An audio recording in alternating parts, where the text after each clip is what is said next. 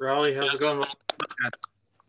Hey Jake, where's which bitch boy at? See, I have no idea where T is supposed to be getting on. He'll be on in a second, I'm sure. So this is what episode this is? I think this is 22 or 23. I forgot which one, but there's been a lot going on, so we're coming. We're gonna come together and do this again. So I think the last time we did this, we did one last week, right? There's been it feels like forever ago. There's been so much that's happened that we're I gonna think get. it was last week. If it wasn't last week, it wasn't too much farther. Yeah. So we're gonna get into the three playoff series that ended over the weekend, and my God, what a shit show that was. So obviously you have one series that we're all probably going to on this podcast going to be taking a bit of a victory lap over.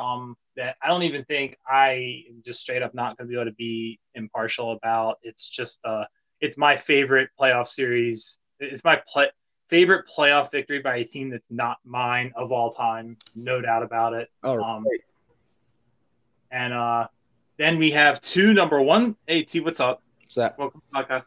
I'm just kind of going over, kind of everything that happened over the weekend, and we're going to kind of do deep dive into that. So then you have two number one seeds that end up losing their series in just pretty embarrassing fashion. So we're going to get into all that. At least on my end, I look at those teams and it's like, well, if not now, when? With the path that was kind of laid out in front of them. But we'll get into all that, and then we have we'll preview the conference finals a little bit, and then I figure maybe at the end we do a couple minutes on the.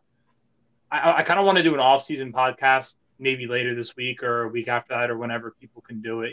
People can kind of get into what's going on with other teams and stuff. But of course, the lottery's tomorrow, so we can't really wait on that. So maybe we do a couple minutes at the end on that. So, what series do you guys want to start with? Let's go Nets since it was first. Sounds good to me. So yeah, we ready to take our victory lap, guys?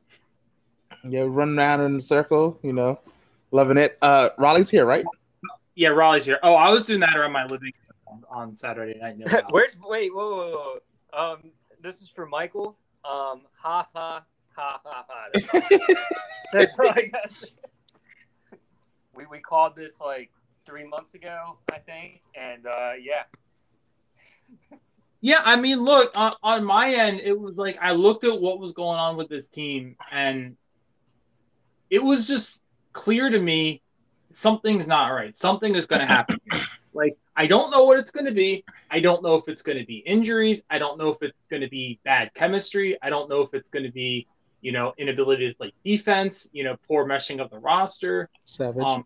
I don't know if it's going to be, the personalities there because we know there's some weird dudes on that team. We don't know if that's going to run crazy. Like, there's just a lot of shit that can go wrong, with all of that, lack of depth, all those things.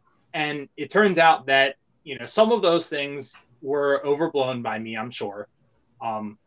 Didn't end up becoming a big deal, but one of them, I just had a feeling one of them was going to derail them, and it turned out to be injuries. And you guys even nailed it better than me because you guys pinpointed injuries from the beginning. But we all said, I believe, from the beginning that this team was going to lose in the second round, and they did. So we're all geniuses. Yeah, I talked to the resident Brooklyn Nets fan, and we like Raleigh said, months kind of talking about it. And I was like, they have a good team with firepower, but their defense isn't that strong, number one.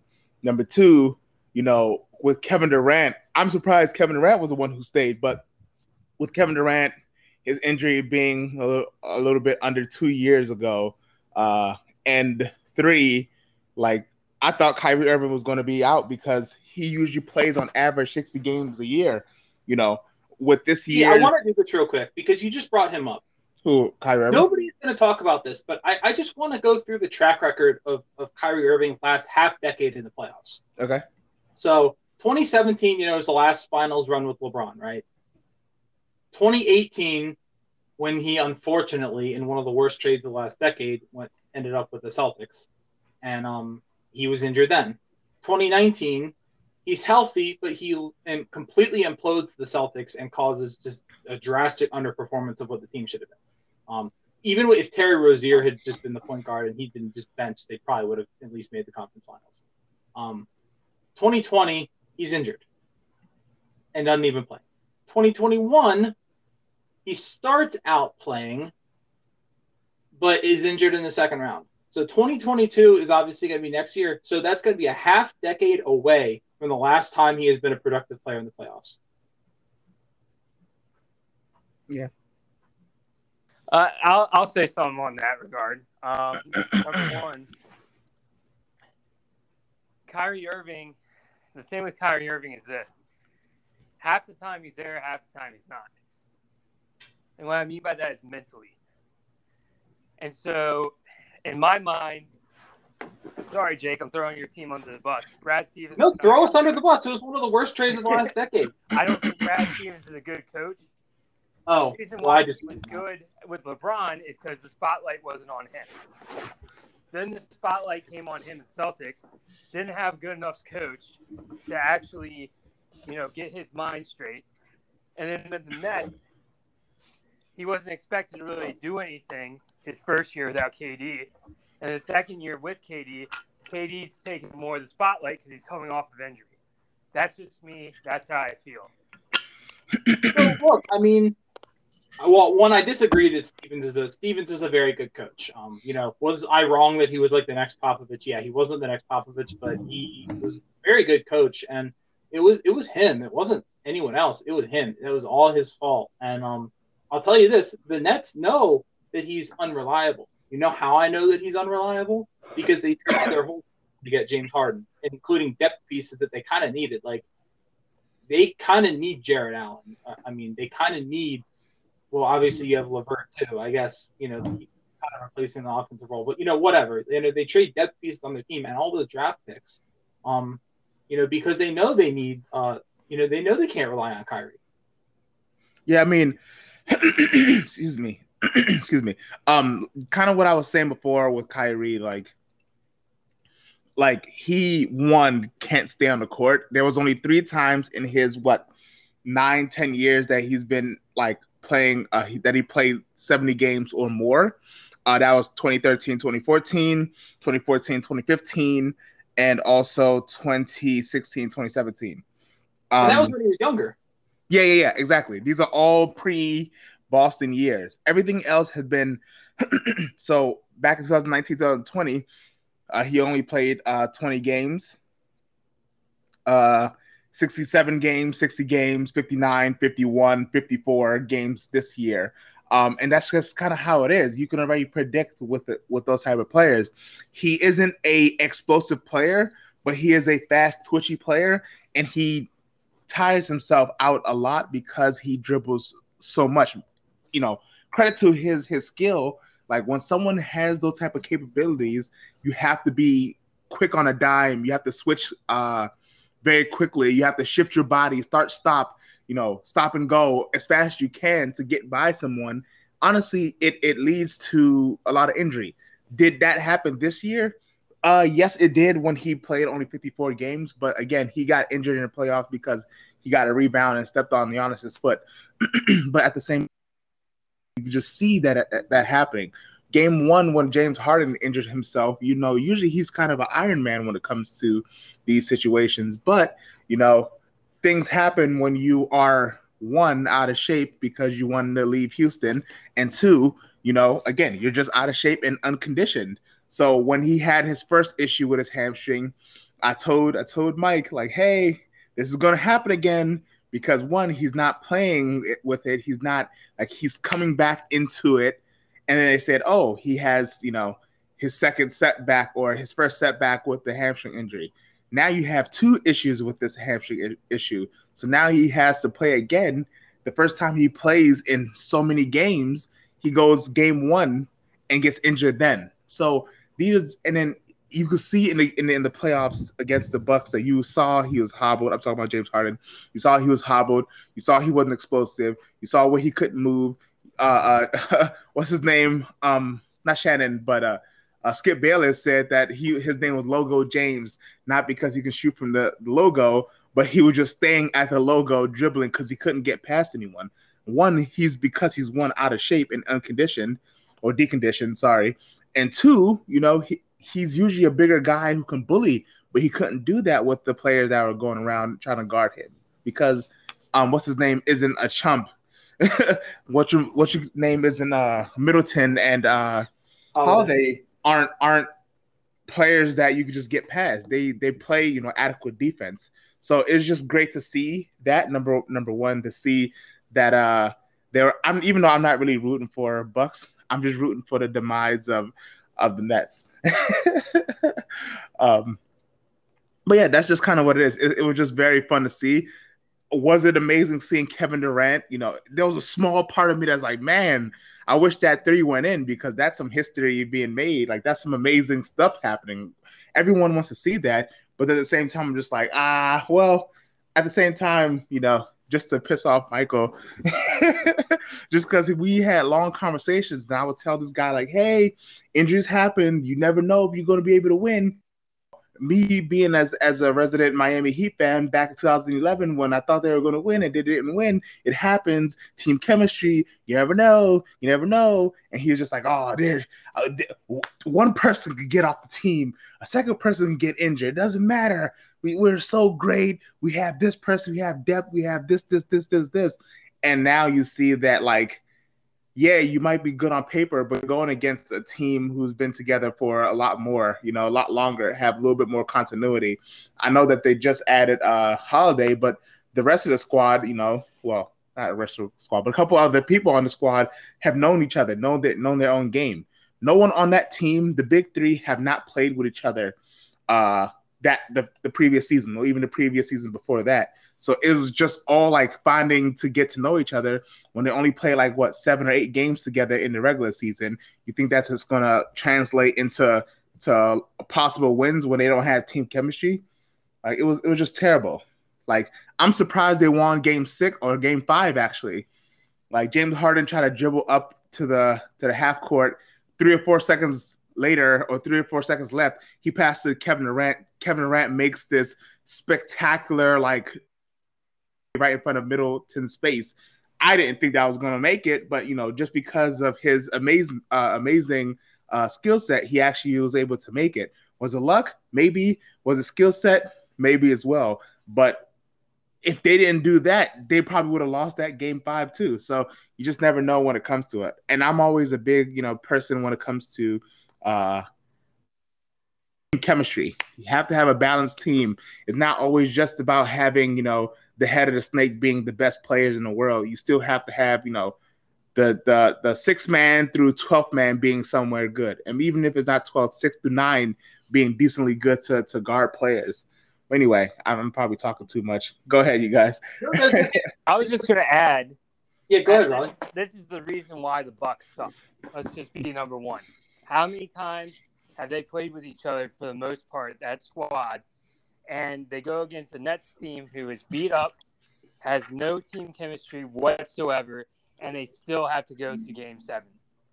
That is, to me, the Bucks are the most fraudulent team that's ever made it to the conference championship because of that.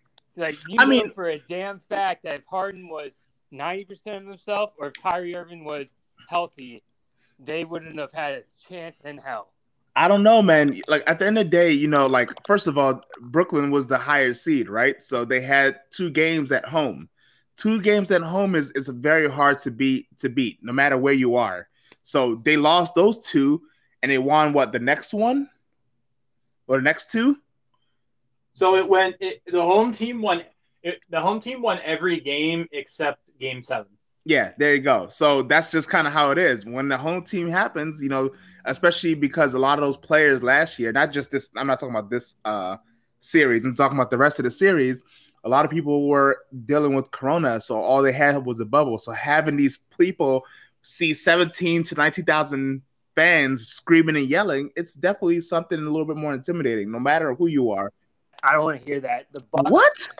And here's number one. You're a professional, number one. They've all played, at least in the college atmosphere at the very least. I don't want to hear that, number one. Number two, if you're the Bucks and you see Kyrie go down, and didn't they lose that game when Kyrie went down? I think they did, number one. Number two. Did they? Yeah, I think they did. The game that Kyrie went down, I don't think they took advantage. No, the Bucks won that game. Yeah, the Bucks definitely won that one. That was game 4. So yeah, game 4. The close game in game 3, it looked like it could have been a 3-0 series, and then Milwaukee pulled it out in game 3, and then game 4, he got hurt, and then the Bucks, won handily, because that was right before Harden got back too, right? So I could have sworn they lost that game that Kyrie went down. Nah, I think they won, bro. They won. Even so, the fact that you have to go to game 7 without Kyrie and with like a hobbled Harden or an 80% Harden is pretty damn pathetic. But didn't you say that was game 4? No, I didn't think it was game 4. I thought No. Jake, didn't you say that was game 4? Kyrie went down game 4. I don't think so. I think he came before. I thought he came before. I thought Raleigh, that's inaccurate. I'm sorry.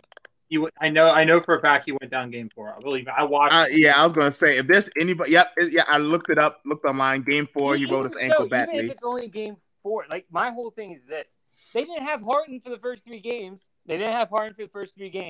And you are telling me that you can only pull out 2. That tells me this, and we can go on a tangent for this for a while. If the Bucks do not win this year, they will never win with Giannis. Ever. I don't know about that one. Never. How do you not know? Unless if some huge star goes to that team, they are not going to be nearly good enough to compete with the big 3 in Nets, assuming they're healthy, which is a big assumption. That's a massive assumption, Raleigh. Yeah, but number 2, Miami Heat are going to pull off something this year. You think Miami Heat's going to be a first round out next year? No, I don't think so. And then also, bold prediction: the Heat and the Celtics are going to be the conference finals matchup. And there's another team. The Celtics aren't going to be as bum as they were in this playoffs. You and never also, know. you have Thank you, Rob. God forbid, the Simmons actually learns a jump shot. That's not happening. That's probably not going to happen. We'll get into that. God forbid the Sixers pull off a miracle in the offseason somehow. All I'm saying is this. The East next year is going to be a hell of a lot tougher than it is this year. Injuries screwed up this playoffs, honestly, for the East at least. The West, it's screwing up some as well. But at the same time, you can't tell me the Bucks are the only ones that haven't gotten the injury bug so far, knock on wood. They are the only ones besides the Hawks. You can't tell me, and that's another team. The Hawks are going to have another year under their belt as a young team. Like, you cannot tell me that team currently constructed in the Bucks will ever win with Giannis. You just can't. There's too many teams that are going to be way better than they are this year. I mean, look. So I'm going to say this on the Bucks, and then I kind of want to touch on some other points you guys made. Those are some great points, by the way. So I think this is the Bucks' best chance to win it. This may be the Bucks' best chance to win a title that they've had. I think. I think it is, but I don't know that I'm going to say this. They're completely different if they don't pull it off, just because like Giannis is only like 26 and he can still like improve his game, a lot. Like if he actually does, because unlike Giannis will actually like, and he may even do it too much. He will actually like try to shoot. So if he ever gets a shot, then look out. And he's a dude who works really hard, so that could possibly happen at some point. Now, yeah, I mean, so it certainly was not impressive at times for the Bucks, right? I don't think Budenholzer is a particularly great coach.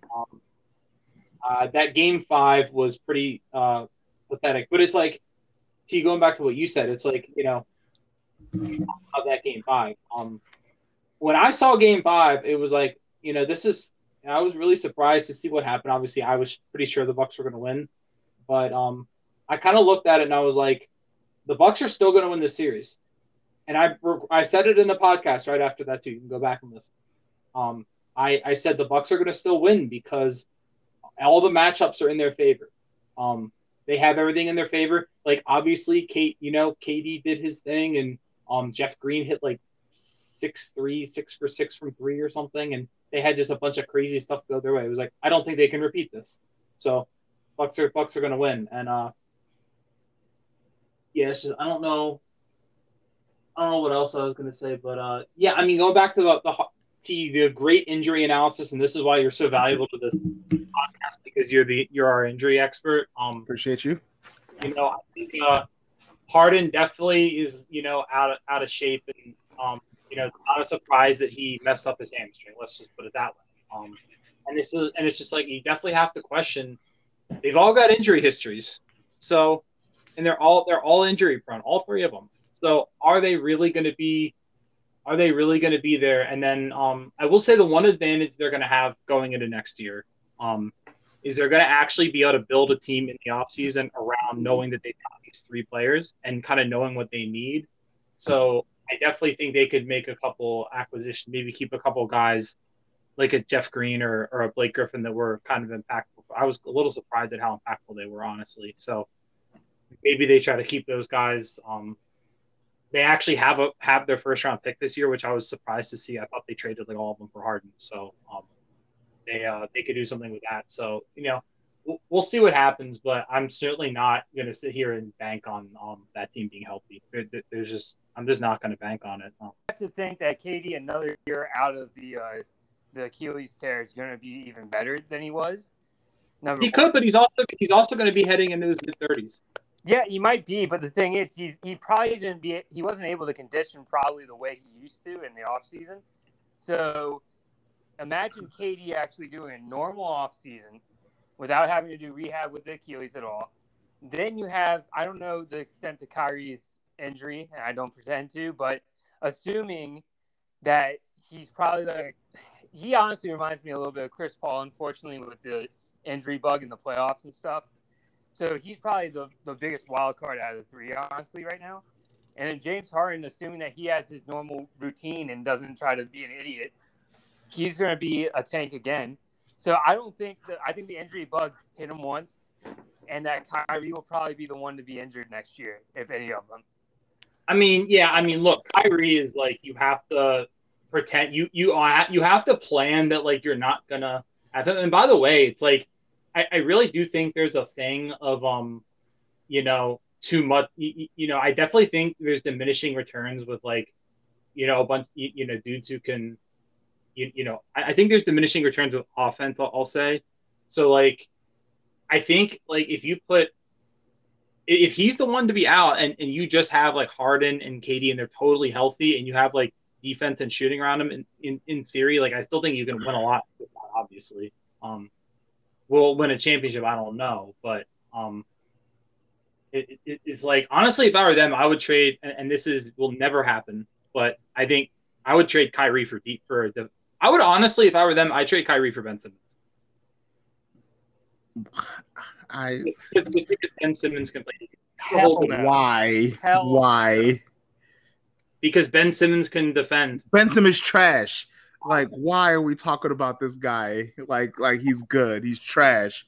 Yeah, we'll be getting into the Sixers, but yeah. So, I just have to say, like, I want to say to the Milwaukee Bucks from the bottom of my heart, as a Boston Celtics fan, I want to thank you for saving the playoffs this year and for making sure that stupid team and that quitting bitch Blake Griffin and that quitting bitch James Harden and that soft ass Kevin Durant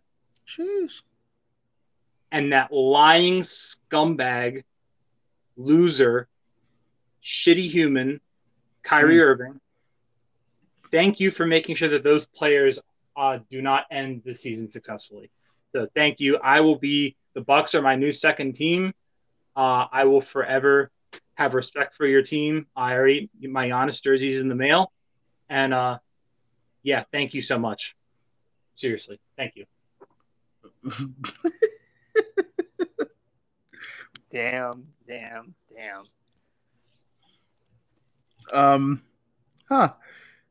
Who wants to follow that?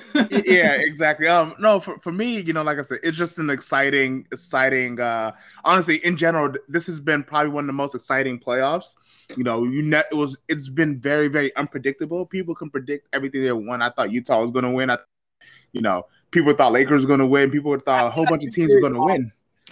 And it's just fun to see that, you know, like no matter who you are and how good you could try to, you know, bring the numbers or whatever, like to your evidence, like you still don't never know, because a tweak of an ankle could switch so many things. You know, a defensive lineup or a matchup or like just one person that you never thought that would make a difference makes a difference. I.e., Terrence Mann scoring 39 points on Utah. You know, like it's just incredible to see this year, and it was just so much fun. Again, we'll talk about more about, you know, other teams later on, but like I just really, really am appreciative of this year, you know, especially just because I worked so much last year, so I wasn't able to watch so many games as much as I can this year. So also thank you, no, I'm just kidding. So yeah, I mean, look, definitely, I'm excited for whichever fan base is going to win this championship, because it's been like 50 years since any of them have won. Yeah, that's really cool. And yeah, I mean, so what was I? Shit, I just lost my train of thought. I forget what else I was going to say. So go ahead, Ronnie, if you're going to say something. This is the best NBA playoffs I've ever seen, because there's not a clear favorite. And that's what's so great about it. Because let's be honest here. I know like Kendrick Perkins says NBA is the hardest league to win. But let's come on. The last 10 years has been the LeBron show or the Warriors show for the most part. And it's just been boring as hell knowing what was going to happen, especially the last couple of years, like 5 years. And so to me, this is way more fun because I know shit. I don't know who's going to win. I know I said the Clippers would probably win it, but I wanted the Suns. I hope this is Chris Paul's best chance. I will make it right now. If he wins the finals, I'm getting a Chris Paul the Valley jersey. Yeah, why don't you get it now? I'm not getting it now because I need him to win. I want a winner's jersey. Damn. Savage. Yep. And he's my favorite player.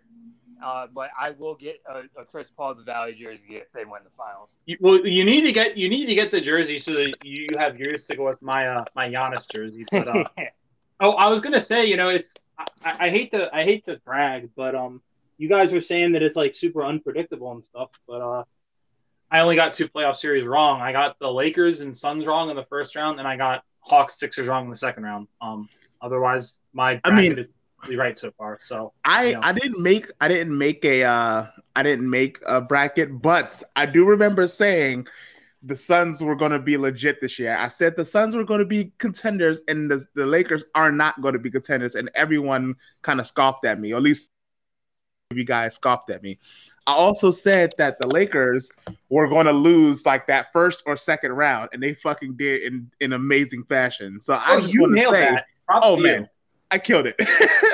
I killed it because I know I've been watching these teams and I'm just like, yo, they actually have a chance. Like, this is not like a fluke thing that, you know, Chris Paul's doing it. You know, he showed you time and time again over the last few years, like he's actually really good. Even on the Rockets, he made them go to an Eastern Conference Finals. Like, so yeah, it's just great to see that type of thing. Yeah. Anyway, that's all I wanted to say. Yeah, I mean, so any other thoughts about this this Bucks Nets series as we kind of look to move on here? Obviously, you know, I think it was probably one of the great playoff series in recent memory. Yeah, for sure.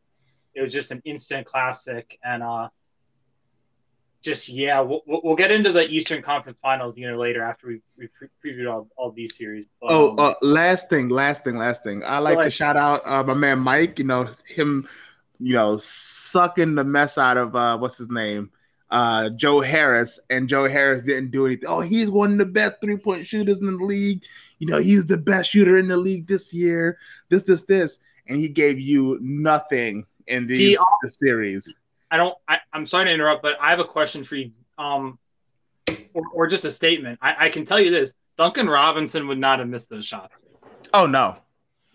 But you know the best thing about it is, thank you, because Duncan Robinson is getting the contract this year, and that actually might have lowered his value because they would have been like, well, look at this guy. You know, he's not really doing anything. Stop pulling weight. So hopefully that drops him from like $18 to $15 million. That's the goal. So thank you, Joe Harris, you bum. Micah Bone here. I think Michael was right that KD is the best player right now. Right now, with LeBron injured, AD injured, a lot of people injured. Well, if that's the case, then if you're saying, oh, all these people need to be injured for him to be the best player. Here's the thing. I'm hard pressed to say that he didn't prove that he's the best when he went through the only healthy team in the NBA right now that has a really good defense as well. I'm hard pressed to say that he, like, even with LeBron, lost fully healthy.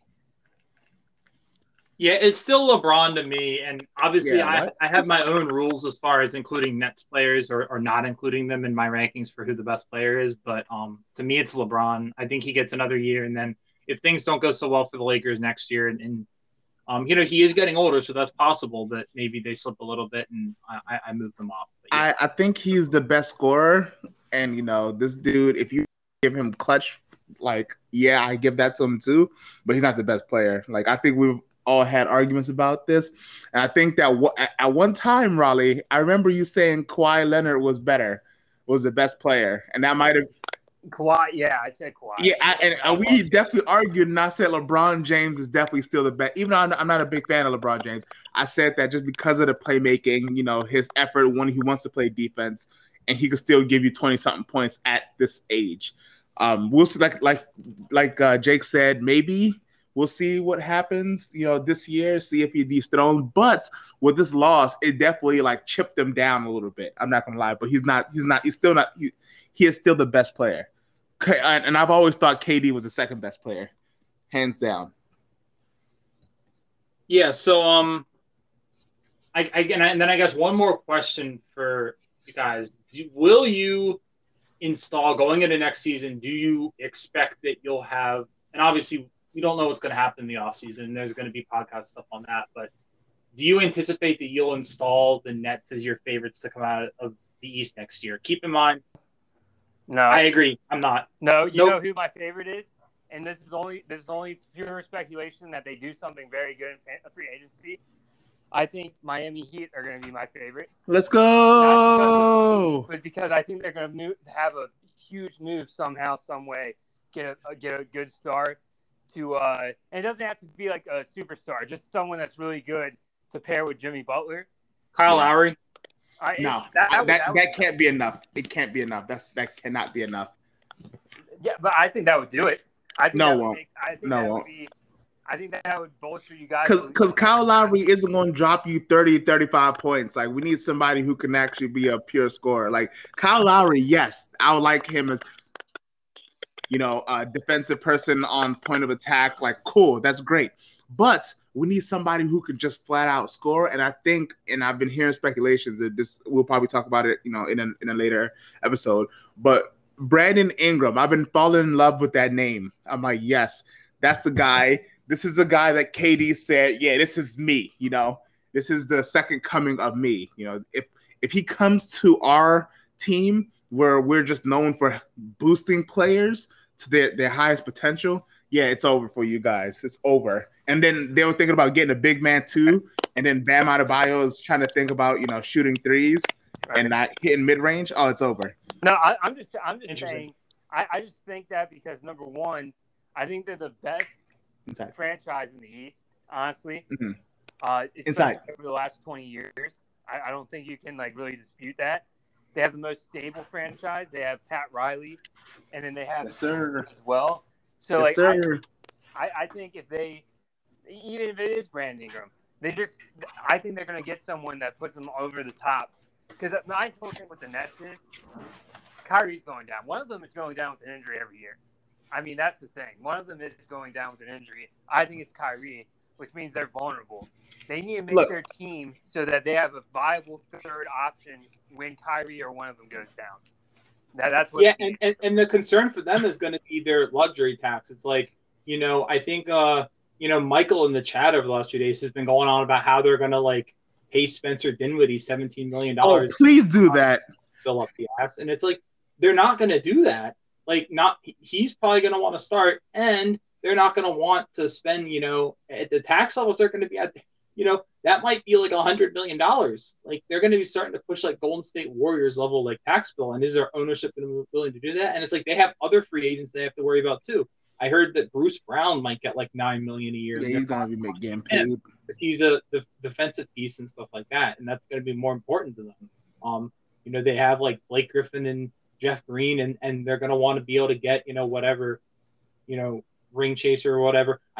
Because players are going to think that they have a chance that they're going to be the favorites. Probably even if the three of us don't. Players may have that thought in their head and they may want to go there. Now, if I think the more likely scenario is that they try to pull off what the Celtics pulled off after Gordon Hayward left, that they throw a team a couple of second-round picks to turn Spencer Dinwiddie into a traded player exception that would allow them to acquire, a player via trade at some point if they deem it necessary in the midseason. But T, do you don't think that the Nets are the favorites, right, next year? I don't know. It's too early to tell. So if we're talking about too early, I think that they could be the favorites to make it to the conference finals with another team. But like I said, we don't know what Miami, the Celtics are going to do. We don't know what Atlanta's going to do. Like everyone has their thing. So I would rather, make that decision after I see what happens in the offseason. We can end up getting Kawhi or some shit, like that's kind of something that I heard as well, but obviously I don't think that's going to happen. It's not happening now. But like they're still top 5 teams, and those top 5 teams can always make it to the conference finals. That's just kind of how I go. So I'm on the fence, but I'm leaning towards them making the conference finals this year or next year. What, Miami? No. Oh, Nets. Yeah, I'm not saying finals. I'm saying conference finals. I think presently constructed, the Nets are the favorite. Yeah, we can all exactly. say that. But in my mind, with the injury bug and everything, I just think the Heat are going to pull off a move, and Miami's a very nice free agent hotspot. Yep. So I just feel, and Brandon Ingram could be it, but I don't know. I just feel like they're not going to be as bad as they were. I think they were tired as shit, honestly. Yeah. The Lakers and Miami got really screwed. And that's where, I think the Heat and the Celtics, you did not see this year the real, their real teams. And of course, the Celtics have already made a big offseason move. And if we have time at the end and you guys want to give your thoughts on that, we can do a little segment on that. But, we'll prioritize everything else first. Like, to me, it's going to be Boston and Miami at the end. I'd probably lean towards Boston winning, but that might be bias. I don't know. I think those are two very good teams. They're battle-tested teams. They're teams that know how to win in the playoffs. They have 16-game players, not 82-game players. And so I think that'll work out. So are we are we ready to move on then to the Yeah, let's move on. Yeah, you're probably raring to get to that. B, I'm going to give you the floor. Explain Simmons. All right. Well, do you want me to explain the game or just Ben Simmons? We'll just go on whatever you want to go on. I have to type some stuff in here for for something I'm wrapping up for work. So why don't you just go on real quick? Oh wait, I'll give the floor. Do you want to say anything first, Raleigh? Number one, Evan? When Evan said that thing yesterday, was that the truth or not? Because what did he say? That his younger brother molested his sister or something like that. I don't know. I've never heard it. I've never heard it. So I'm because that would have been brought up. That would have been brought up by now by someone. Yeah. So in my mind, this is what I think. With Ben Simmons, all I'm going to say, I've already said this with Giannis. If you can't shoot, you're not a superstar in this league. And that goes with centers. That goes with anything else. You have to be able to shoot to be a bona fide superstar or a bona fide top 20 player in my eyes. I think that goes with everyone. Think of a top 20 player who cannot shoot. I can't. I mean, Giannis, the thing with Giannis is, can he shoot a little bit? Yeah, I personally, and this is the hot take that I probably should have said in the last segment, but Giannis, to me, I think I could think of 20 players that I would rather have in a playoff crunch moment than Giannis. That's a flaming hot take. And you know why? Because you need to be able to shoot in the playoffs. Wait, what was the take? I'm sorry. I think I can think of 20 players I would rather have in a last-second playoff moment than Giannis. Wait, I thought we were talking about Ben Simmons. What did that have We to are, do? no, but here's the thing. Because I just said I was segueing into there's no top 20 player that can't shoot, and then Giannis is all like, yeah, he's top 20, but can you honestly think I can think of 20 people I'd rather have the ball in the last second of the game to take a shot than Giannis? I mean, that's just the thing. I mean, yeah. If you talk about last second, but I think he's still like, top 20. But here's the thing with Ben Simmons. I'll just segue back to Ben Simmons. That was the most horrendous performance I have ever seen in my entire life. Did you see him pass the ball over when he did a perfect spin move? We all saw him. What the that was horrible. That? All he had to do was literally just not even jump, and he would have dunked it. Let me just say something about there's two things. Let me clear things up. Giannis, like without Giannis, they wouldn't have won anything, especially last game. He had 40, 30, 34, 34, 33 the last couple games. Yes, was he missing free throws? His highest free throw of those 5 games was 60%. Yes, he was trashing that, but everything else, he's averaging double doubles. There's other people, like, yes, you needed Chris Middleton or someone else to make threes or something like that. But without them, especially last game, Giannis was the only one that scored more than 25 points, in that game. He scored 40 points last game. So that's one thing. And his defense was actually really good that last game too. But again, he's someone that I feel the next 3 or 4 years, they're going to break down his shot. He's going to do better.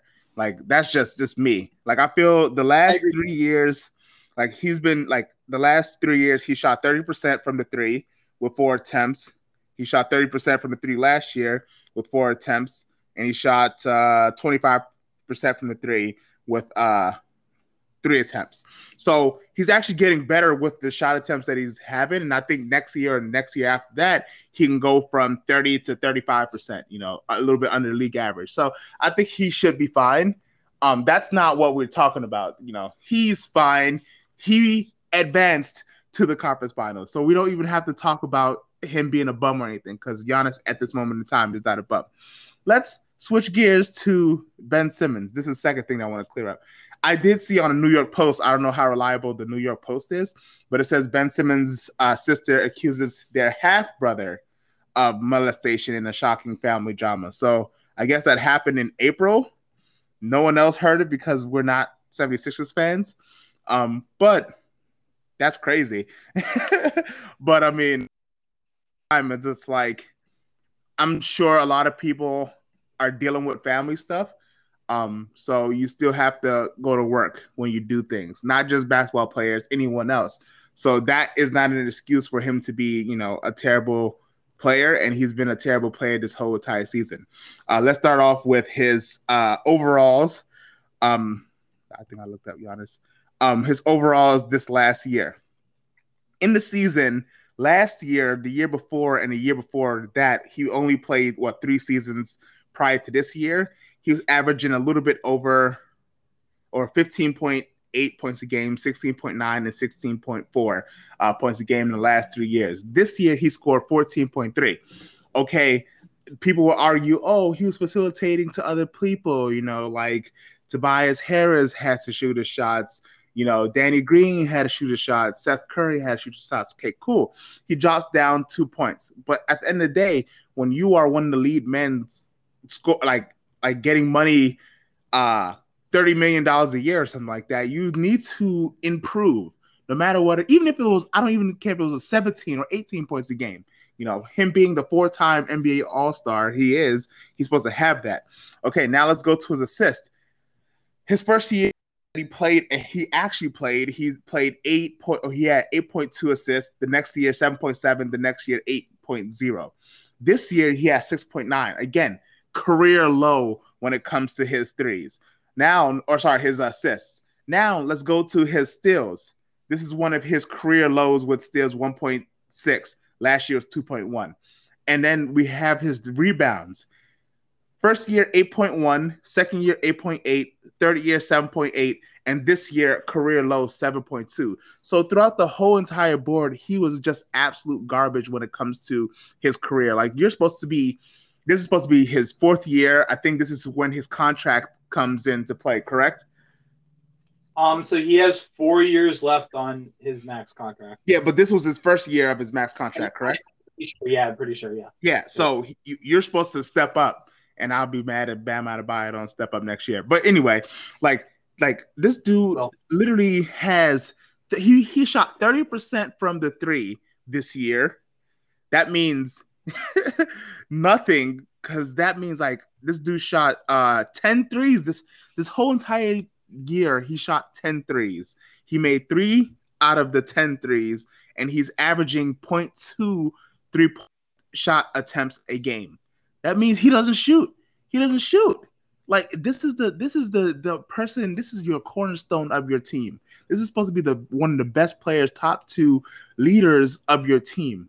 The dude who's taking 20 to 20% of your cap space, and he can't do anything. Embiid every single year has showed you that he's willing to take on more stuff. Oh, you need someone to be a playmaker? Okay, Embiid, he averages a little bit higher when it comes to his assists. Oh, you need someone to hit mid-range shots? Okay, I'm going to be better. You need your three-point shot to be better, or at least higher attempts? Okay, I'm going to do that. Like, Embiid does everything he can to make himself a better team. Like, there was this cheesy commercial on TNT, and it sounded like Embiid was half crying, saying that he wants to do this and wants to win a championship for the Philadelphia 76ers. I have never heard Ben Simmons say something like that. You know, he's like, oh, I love the city, da-da-da. Yeah, because Philly, honestly, even though I don't like the fans, I don't like the teams, Philly's an awesome place to be, you know. But at the same exact time, this dude, he doesn't have children. He doesn't have homework. He doesn't have other work. He doesn't have anyone, like nothing that he has to really pay attention to except get better at your craft. You know, 2 years ago, rest in peace, Kobe Bryant told media and everyone else, like, he would be amazing if he could practice his shooting. Not everybody in the league is someone who's going to be the best shooter in the world. You can see Russell Westbrook has been in the league for 10 plus years, and he's not the greatest shooter, but he attempts it, sometimes too much, but attempts it. LeBron James, he entered the league as a 6'8" shooting guard. Not a lot of people know that. He entered the league as a 6'8" shooting guard and could not shoot for shit. And someone better that's more confident in there because he went into the lab, fucking practiced that, and just learned how to shoot. I don't know if it's the reason he's actually left-handed, but he can shoot right, or he's right-handed and he can shoot left. Like, I don't know if it's his brain and his nervousness. I don't know if it's the rape allegations that he's talking about his half-brother. I don't know, or his brother. I don't know. It could be so many plethora of things, but you've been in this league for 5 years and all of your stat line is going down. You're in this league for 5 years and you have 4 points or you have 17 points in the last 4 games total. Like, that is absolute garbage in a player. And I have people, Evan, who says that he's a four-time All-Star. Like, I don't give a hell if you're a 4-time All-Star. I don't care if you're Defensive Player of the Year. I don't care. Like, if you're someone that's not contributing offensively, you're not doing anything. And like Raleigh said with this gameplay, when he did that beautiful spin move in the post against fucking Gallinari, and he's a 6'11", 240-pound player. He could have dunked that ball super easy, got a foul, maybe even won it for the game. But this dude was so scared of going to the free throw, like, it's just absolute garbage. This dude in the playoffs shot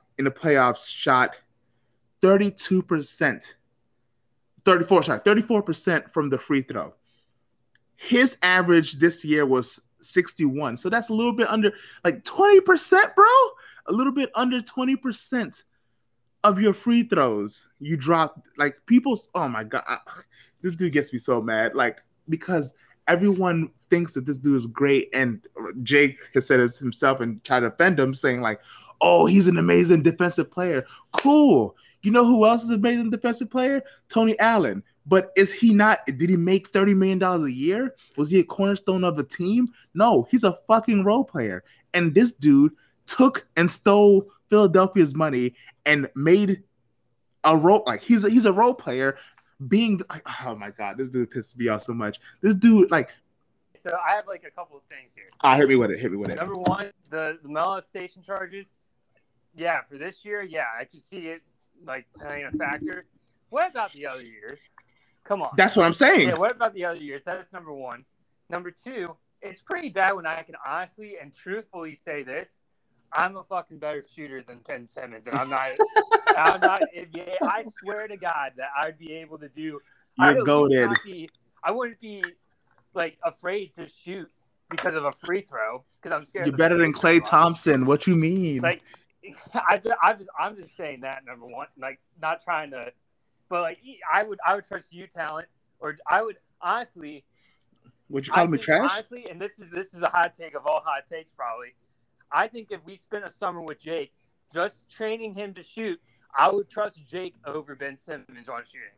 Absolutely. I really think I would. And do you know why? Because Jake will actually shoot the ball. Well, it's not just that, but like that's what I don't understand. Like literally, and I know I say this all the time, we legitimately spent the whole, like I at least spent the whole pandemic and like last year not shooting at all. Then I come out of nowhere and I'm shooting like shit, or I'm shooting good. Why is it that hard for an NBA player to learn how to shoot? It can't be. I'm not like training myself to shoot threes or anything. Like, I don't understand. It's muscle memory. Like, why can't you just go in the gym day in and day out, shoot? I don't understand.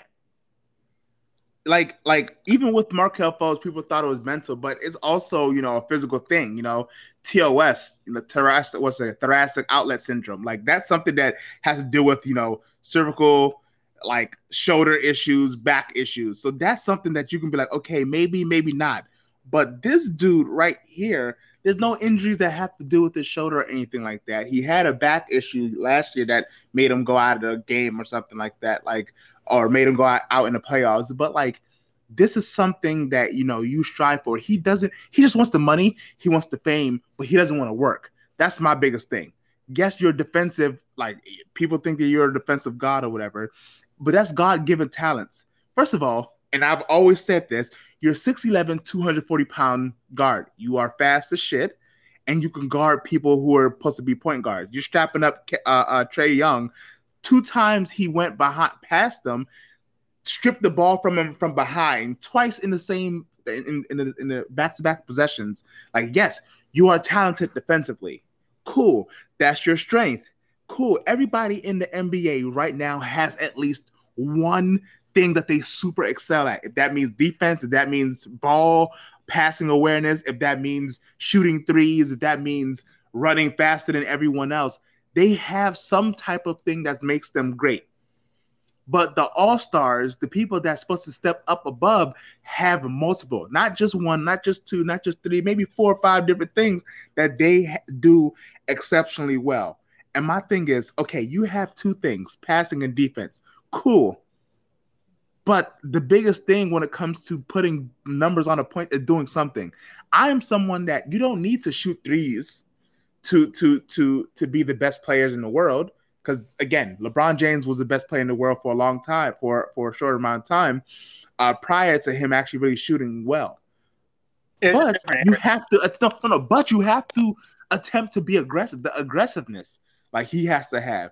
He scored 5 points yesterday. 5 points. You talking about game 7, winner takes all, and you score 5 points on me? Like that's crazy. That might be the easy, like even when Trae Young was not doing well. Even when Trae Young, what did Trae Young shoot? He shot 5 for 23, 21% from the field and 18% from the 3. Even when he was doing that bad, all this dude needed to do is fucking score 4 or 5 more points, and they would have won. You understand what I'm saying? Like he shot 2 for 4 from the field. Ben Simmons. 1 for 2 from the free throw, and that was all he did. Yes, he had 13 assists. Yes, he had 8 rebounds. Yes, he had 1 steal. But you're garbage. Like you don't have the aggression. You don't have anything. Like, I just don't understand. Like I understand like sucking at free throws because I mean like Shaq. I mean like the number one when I think of a bad free throw shooter but still really good. Yeah. But here's the thing. I understand being scared of the free throw line. I guess I really don't understand, but it's still fine. But that doesn't excuse you for what we saw under the basket yesterday. Exactly. I mean, that doesn't excuse you at all. And my whole thing is this. Number one, when he was coming, this is what Charles Barkley said, and I actually 100% agree with him. When he was coming out of LSU, everyone thought he was the next LeBron James and would develop a shot by now. Oh, yeah. Like LeBron did. That didn't happen. So, number one. Number two, I think, honestly, and it goes back to what you were saying, he doesn't have any work ethic. He's already gotten the guaranteed money. Why? Yep. Honestly, I'd probably do the same fucking shit if I was him because $140 million, don't really care. But even so, even if I was like that, why wouldn't you just shoot? Like he averages, that's what, and I was going to say that just to piggyback off what you said, he averages 10 fucking field goal attempts a game in the regular season, and he averages less than 8 field goal attempts in the playoffs. You telling me only 8 shots, bro? Only 8 shots for somebody making $30 million. You know, Shaquille O'Neal, and Shaquille O'Neal, he was averaging his first year 16, 20, 20, 20, 20, 20, 19, 18, 18. Like he was averaging somewhere between 18 to 20, and he's the lead guy. He was the lead guy for most of his things. And that was a lot of lobs, that was a lot of alley-oops, you know, him being a power forward center, you know, and Ben Simmons, if you're not like, oh my God, and tell me, okay, I don't want to cut you off anymore, but like this dude is just like, again, the aggression. If you saw what he was doing, like if you were focusing and paying attention to Ben Simmons, he would try to take it half court, give the ball to Joel Embiid at the half court. If you saw how many assists, actually, how many turnovers did Ben or Joel Embiid have? 8. He had 8 because he has to be the center. He had to be the shooting guard. He had to be the point guard. He had to be whatever position Ben Simmons was going to be that time. Having to do that, like he's not a ball handler. And you're making this dude do all these things because you can't do anything. You're a wait and see. I'm gonna let this dude just do whatever he wants. Like just because he's so scared of not getting the free throw call because he's terrible. Like you give the ball to Ben or Joel Embiid at the half court. Be like, work, big man. Like, yo, what? Like if I was Joel Embiid, I would go to the office, not even Maury. I'm going to the owner or the ownership group. I'm like, look, it's either me or him. I don't give a fuck if you give me a bucket of KFC and a watermelon. That might have been a little racist. That's not what I'm trying to say. But I don't give a fuck. You gotta give me something. You gotta give me a bag of Doritos. You gotta give me someone else. I don't care if it's Dennis Schroeder. I don't care if it's Michael Carter Williams. I don't care if it's anybody. I don't care. Give me back Markel with his fucking TOS. Like you have to get this dude off of my team. Because at the end of the day, if he's not shooting and he's not pulling his gravity, no one's gravitating towards him. And then he had the opportunity because you know who's guarding him? Small players are guarding him because no one's like, because they know they're not going to shoot. So enough, you're not doing anything. Every time he posted up against a small person, I was like, okay, I see you. Now do something. And then he passes it out. Like, yo, your aggression is garbage. You're not that great. You're scared of doing anything. Like, for the most part, especially that game and the game before, they weren't really doing a lot of hacker Ben. They weren't doing a lot of that. So you're just afraid that, oh, they might do it. Like, yo, get off this. Like, yo, if you're that bum, like, get off this team. get out of NBA. You know, there's other players that want this shot and this opportunity and this money. You know, if you're not thinking about getting better, like that's the thing that pisses me off. If you're not getting better in the NBA, did you see the meme of if he wasn't 6'8" or 6'10", he would be a UPS driver?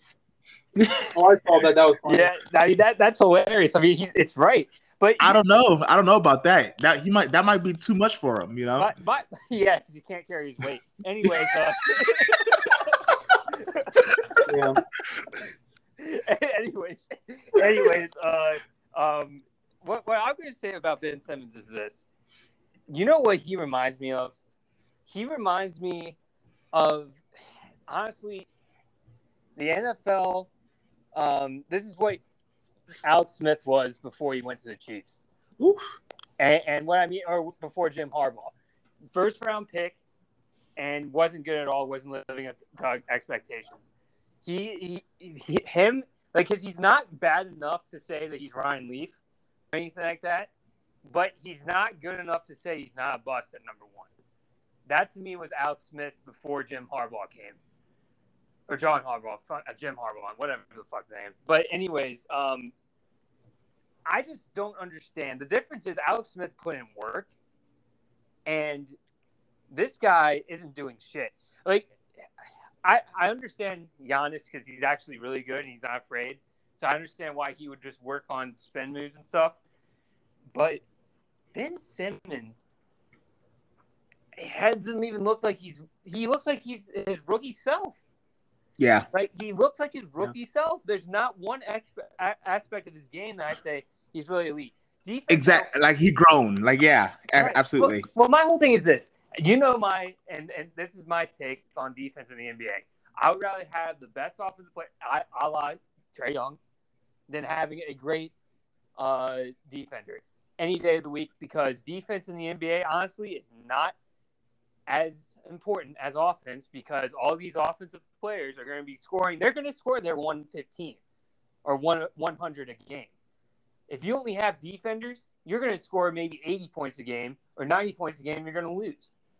That's kind of what happened with the Sixers. I mean, they don't have the offensive firepower, and that's what we saw last night. And so, in my, I don't care if you're the greatest defender of all time. You shouldn't be getting 30. You should be getting 12 a year.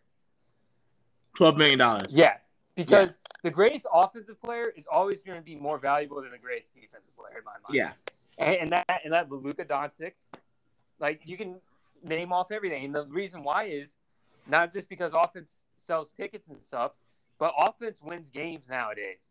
It's not like the 60s and the 70s when no one knew how to freaking shoot.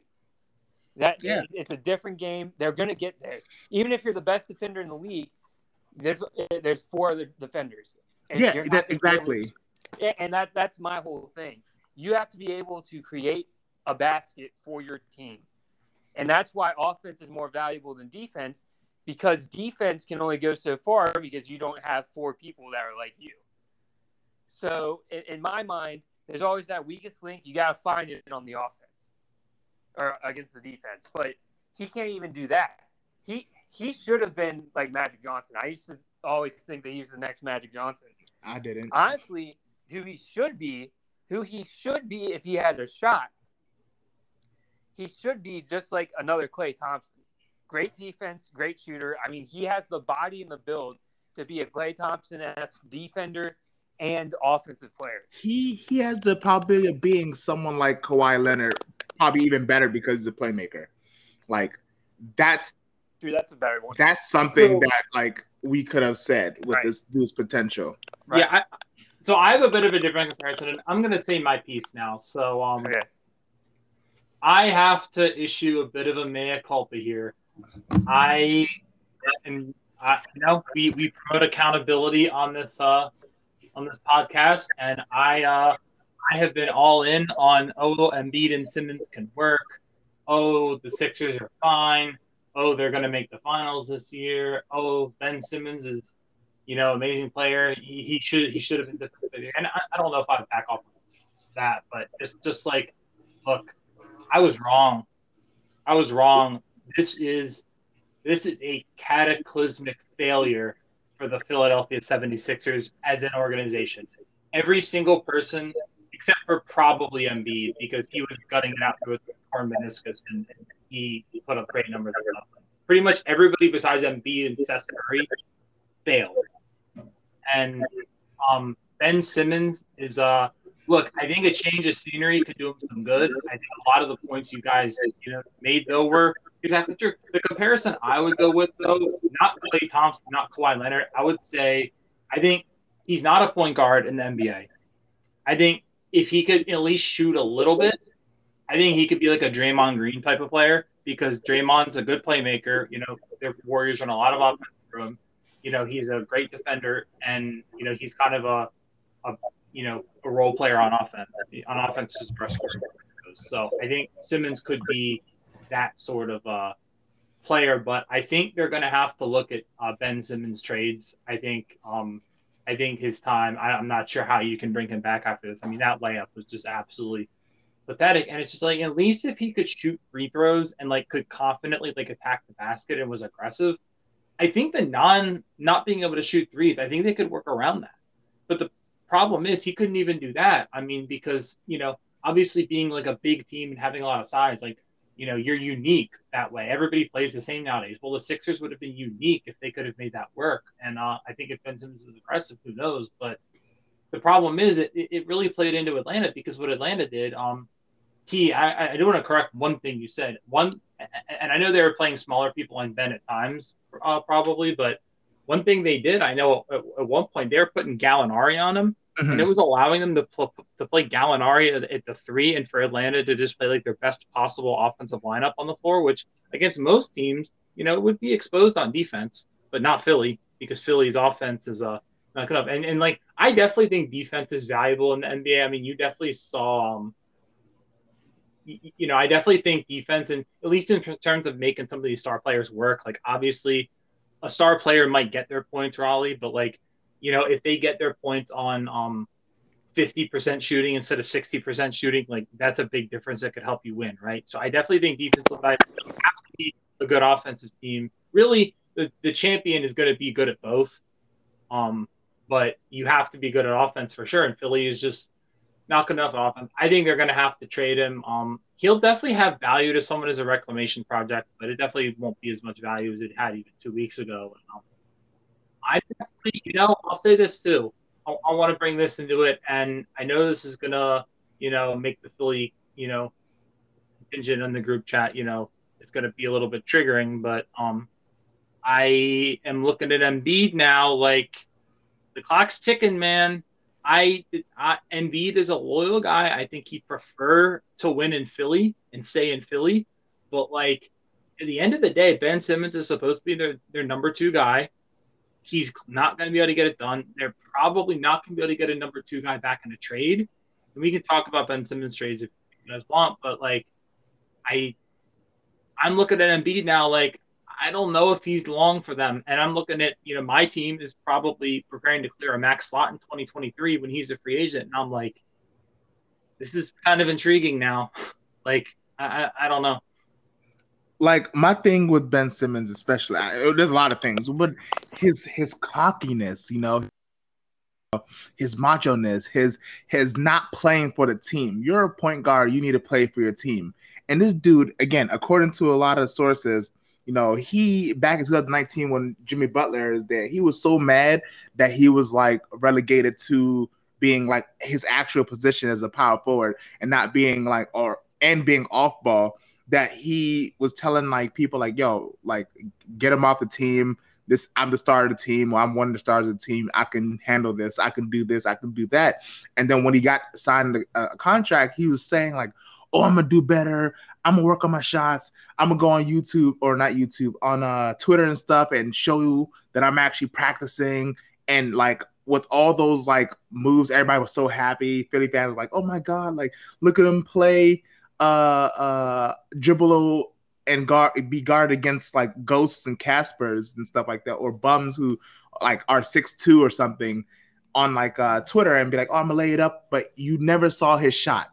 You never saw his shot. You never saw his form. You saw dunks and layups and all these different things, crossovers and stuff.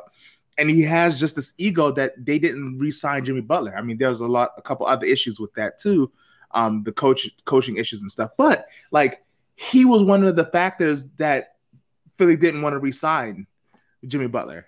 Hey, Ben Simmons, maybe Jimmy Butler got the ball instead of you because Jimmy Butler's a better player than you are. Yeah, exactly. And he, and now fast forward, 2-3 years later, now you don't even want to get the ball. You pass this to Joel Embiid. You understand what I'm saying? You're at half court. You're like, okay, I don't want to do this. Joel is playing on a partial meniscus tear, which, usually if that happens, he's out for a few weeks, even if it's a partial tear. But he's trying to do it for the team because he wants to win a championship. He feels like he can beat Trae Young and this, novice team when it comes to being playoff bound. And you're doing nothing. You're like, here you go, Joel. Let me stand in the corner. You weren't mad about that time. Like, you weren't mad about that. And then people are getting upset about Joel Embiid and Doc Rivers, like throwing him under the bus. It's not throwing him under the bus. Millions of people saw that shit. You understand what I'm saying? Millions of people saw what he did in the playoffs. So it's not throwing. It's stating the obvious. It's not throwing under the bus. Like, what is Doc Rivers supposed to do? Doc Rivers for the whole entire time was like, it's stupid to not have him playing, even if he's not making free throws. Like 9 times out of 10, smart people will say, okay, put him in because he's, a guy that can create for others and stuff like that. And then at the end, like your $30 million player is now sitting on a bench in crunch time. Is that crazy? $30 million and you're on the bench. Now you brought him up. Doc Rivers is the most overrated coach of all time. Most overrated coach of all time. If I was him, I would have sat his ass for the rest of the game and put Max in. I would have. I mean, yeah. I mean, I agree with that. But like, okay, imagine the press and like people saying that like you have to put him in. At least for most of the time. You know who didn't? Belichick went enough. Belichick went enough in the Patriots. Like Cowher went enough. And you gotta be old school, man. You gotta be old school, man. Every once in a while, I bet you that if the Sixers just said, "Screw you, Simmons, we're not playing you until we're only playing you first quarter, see how it goes, and if you suck, you're out," I guarantee you they win the series.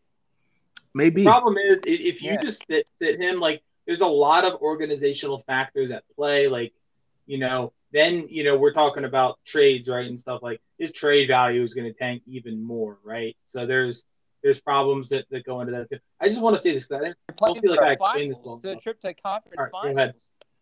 Like, who cares about that? They haven't been to the conference finals in years.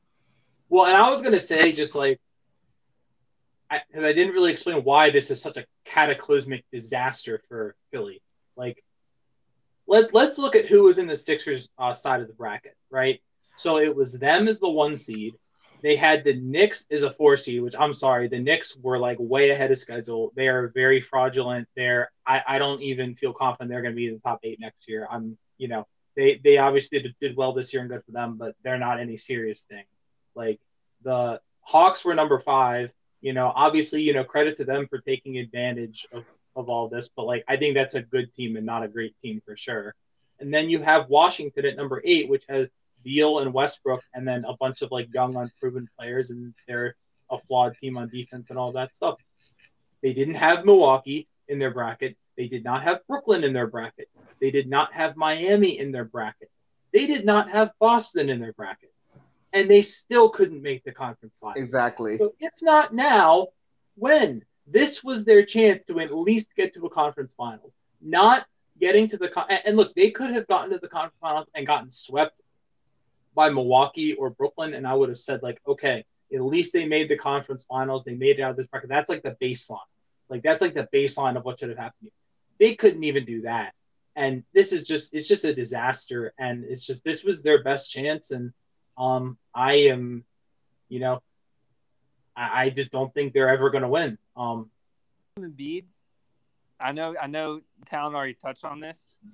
I'm telling them, listen, don't even bother offering me a contract after 2 years. I'm out. Yeah, I definitely think there's a possibility if Embiid is looking for the best place to win, because it's like, look, and maybe we talk about, Simmons' possibilities in the second year, but like, whatever they get back, I don't think it's going to be like a number two. What they need is a perimeter guy, a perimeter scorer that's good enough to be the second best player on a championship team. That's what the Sixers need. I don't know how they get that. So, like, either they're probably going to do is try to do it by committee. Maybe get a guy back in a Simmons trade. Seth Curry, Tobias Harris, and they're going to just try to do it by committee. But if I'm Embiid, man, I don't know. And again, I'm purely biased, but if I'm Embiid, I'm looking at that Boston situation like, oh, I could go to Boston and play with Tatum, who can really be the crunch guy on offense, and I can kind of like pick my spots. I'm injury prone, and I'm looking at Dallas if I'm Embiid. I can pick my spots, and I can I can kind of just do my I can really just kind of do pick my spots, stay healthier. I can be a great defender, and I can kind of just do my thing. Dallas is another one. Obviously, parents with Luka's, there would be interesting. I don't know if they're going to have max space, but they could probably figure something out. The problem is Dallas is saddled with that terrible Porzingis contract, but maybe they could find a way to dump that by 2023. I don't know. I just think I'll go back to T, and I've been against this too. Fuck the process. I hated the process when it was talked about just losing 5 seasons in a row on purpose. I hated that.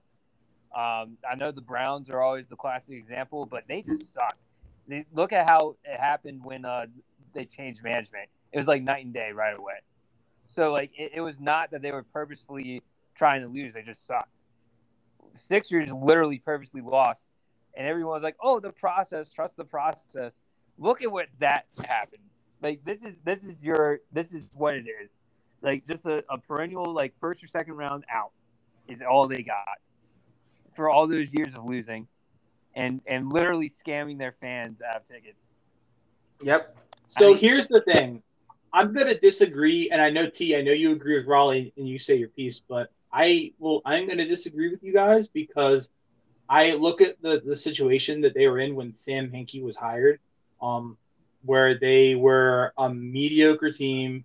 They're out a draft pick. They were probably capped out. I mean, I don't know what their cap situation was like, but they were probably capped out. Their team was just not good enough. They were late lottery. They just and they just come off that failed Bynum trade, right? That was a disaster. So they are pretty devoid of really anything. And besides like Drew Holiday, and like Drew Holiday is a nice piece, but you're not winning with him by himself. So I get why they did what they did and kind of went into a deep rebuild. Maybe they took it to an extreme, but I definitely get them like looking at it and being like our best chances to rebuild here. And I think just like when there's just been some really poor decision making by them on their build back up. Like obviously drafting Simmons and doing what they did for Fultz, maybe not the Fultz trade to go up and get him, but like Fultz would have been available at number 3. That would have been the guy available at number 3 if they hadn't moved up. So like, obviously them getting Fultz and Simmons is defensible because they are viewed as like the consensus best prospects in the draft. But like the two moves I go back to, and it's funny right now, obviously Michael Bridges is kind of going off for Phoenix. Like Philly really traded him for a bag of shit, and like he would have been on a rookie contract and really helped them and been a big piece for them for a while. So them not having Michael Bridges is and his mom like worked with the organization, so that was just a horrible move. And then before signing after the whole Butler thing, they decided not to keep Butler for some reason, but they're like, oh, let's go pay Al Horford, let's go pay another center. Like that was one of the worst decisions I've seen in a while. So. They could have gotten Jamal Murray. They could have gotten Brandon Ingram. They could have gotten, even Jaylen Brown. Any of those players in the top, any of those 3 players would have done a hell of a lot. They would have won the series with any of those 3 players. Look, honestly, Raleigh, you're right, but like I'm just trying to be like reasonable here and like go back to that time, and it's like in the 2016 draft, it's like Ben Simmons was viewed as like the consensus number 1 pick. Like almost any team would have drafted Ben Simmons if they had the number 1 pick. So I don't think like nitpicking that is fair. I'm just like trying to go back and like look at things that they actually like did that like were really questionable and just ended up terrible. Re-signing Jimmy Butler was the biggest mistake they've ever made. Oh, I agree with that Yeah. 100%. Yeah. I agree. I 100% agree. So look, I'm going to ask you guys, then we can kind of move on to the Clippers Jazz. But like, do you guys have a Ben Simmons trade that you think makes some sense? I'm going to go first. I'm going to say I think Ben Simmons to Indiana, the Indiana Pacers, in exchange for Malcolm Brogdon and TJ Warren. And I'll say why both teams would do it. So the Pacers would do it because they're in a small market. They are basically just a trash franchise. Like, they're just mediocre. Like, they don't really have any stars besides like maybe Sabonis. Like, no stars ever want to go there and play. No one's ever going there in free agency. They don't want to tank. So it's like, how do you get like difference makers in there? And it's like, well, Ben Simmons, you could sell him as a change of scenery candidate. Obviously he's a really good defensive player.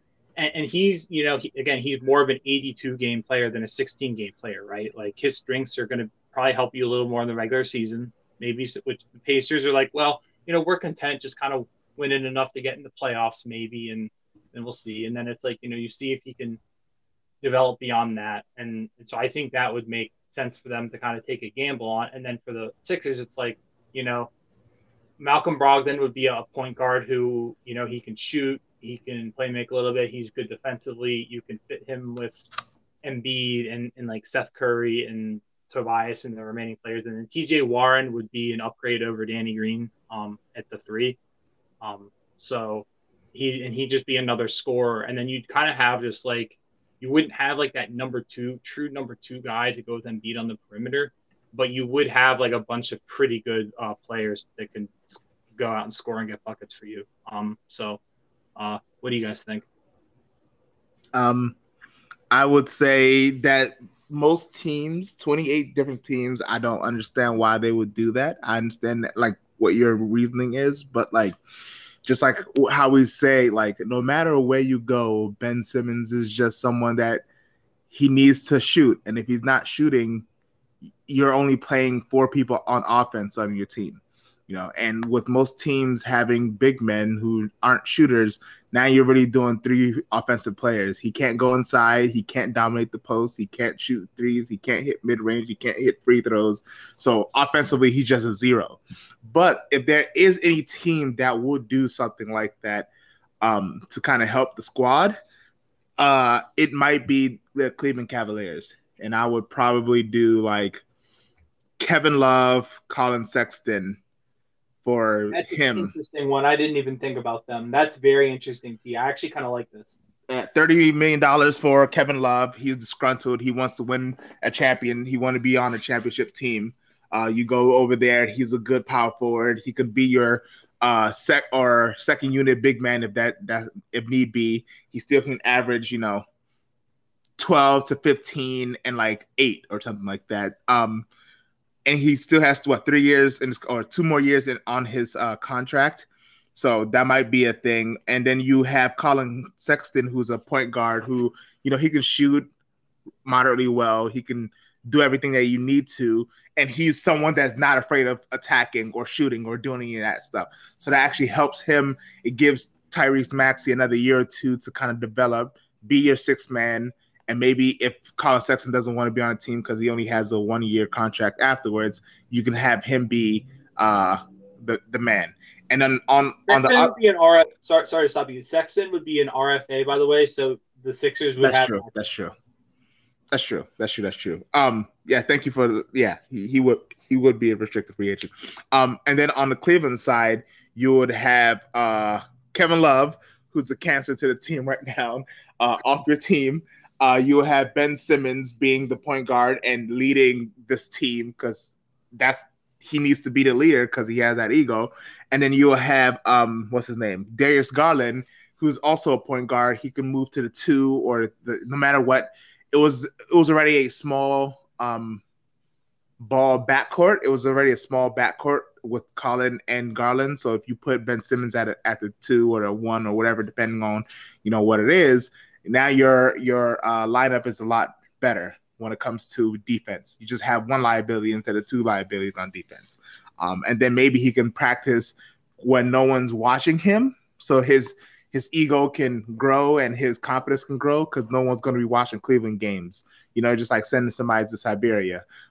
So that might be something. Yeah, that might be something that could help him in the long run. So I don't know if this makes I don't know the logistics like you guys, but what about Ben Simmons for D'Angelo Russell and someone else from Minnesota Timberwolves? They need defense, so that would be a plus for the Timberwolves. And D'Angelo Russell approved with the Nets. He can play make and he can shoot. He's a shot creator as well. So you plug him in with the Sixers, and you have a pretty good squad. And yeah, there'd have to be another player involved somewhere somehow. But I think because D'Angelo Russell, they were already thinking about blowing it up anyways. So you could get off of Ben Simmons' contract and then get D'Angelo Russell as well. Ben Simmons provides the defensive spark that the Timberwolves need. I mean, do you need to give someone else? D'Angelo Russell makes enough. He makes. Maybe you don't. Yeah, maybe you can. Yeah, I think he makes $30 million next year, so I think it'll be even. I think you just take on Ben Simmons' contract if you're the Timberwolves, see if it works. And then D'Angelo. I mean, that'd be good, I guess. Yeah. So I want to critique your things real quick, and I think they both have some amount of logic. And then T, I like yours better, I think, because the one thing tweak I'm going to make with yours, T, is I think the Sixers would want Darius Garland and not Colin Sexton. Either one. Okay, and I want to give my reasoning is because Sexton has probably shown a little bit more in the NBA, but Garland, just from a payroll management standpoint, if they're taking back Kevin Love, Garland's got 2 years on his rookie contract instead of the one that Sexton has. So like if they're having to pay Sexton while Kevin Love is still on the books, that could be a little bit dicey. Or you can maybe structure it in a way. Maybe you can find some third team that would take instead of a draft or whatever. You can come up with a lot of permutations of it. I really like the concept though, and it's like I really do think there's a decent chance the Cavs do try to break up that backcourt. There's definitely something I'm monitoring, potentially for the Celtics. I don't think that's who we're going to go for, but I am monitoring that situation, and of course we'll see what happens in the lottery tomorrow night and what the get there, because on paper they have like core starters at like every position, so like something could definitely happen there, and they could kind of like reset the rebuild a little bit because I don't think they're going to be that good again next year. So I like your Raleigh, I like your proposal in theory.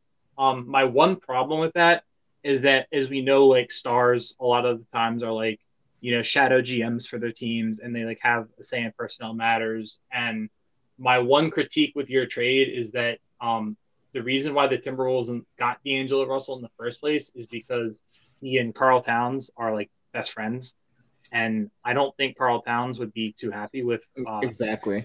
Although I will say, I'm pretty sure aren't Towns and Simmons like pretty tight too, so maybe he would be okay with it. But I just think the idea of them letting D'Angelo Russell go is a little far fetched. I think either like they're gonna keep the things and run things back with like Anthony Edwards, or if they like win the lottery or something, part of it need to be surprised if they are just like, all right, let's reset around like Anthony Edwards and Cade Cunningham, and maybe you keep D'Angelo Russell and Karl Towns with that, or maybe you move them off for other stuff. I don't know. But so I get what you're saying though, Raleigh. I do. What about? So this one has been. I know Shree has been going off about it in the chat, and because none of us have mentioned this team, so I'm going to bring it up real quick. And you guys critique mine too, of course. I should be in Indiana, but what about CJ McCollum for Ben Simmons? So Portland would, their team would be a little bit bigger and a little bit better defensively. You could re-sign Norman Powell to play the 2. You'd have like more of a traditionally sized like 3 with Robert Covington, and you could play Ben Simmons as a playmaking 4 in that Draymond kind of role. And with the Sixers, you'd probably have to have a subsequent move where you swap maybe Seth Curry for a better defender. But you could get McCollum as that's maybe the closest guy you could get that could be that number 2 perimeter guy for you.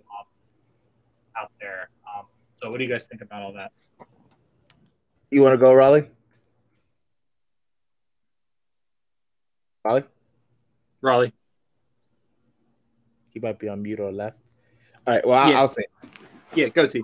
So I don't know about that. I don't think that's a good one, just because one, like, okay, Seth Curry is still on the team, right? Is going to be on the team next year. Yeah.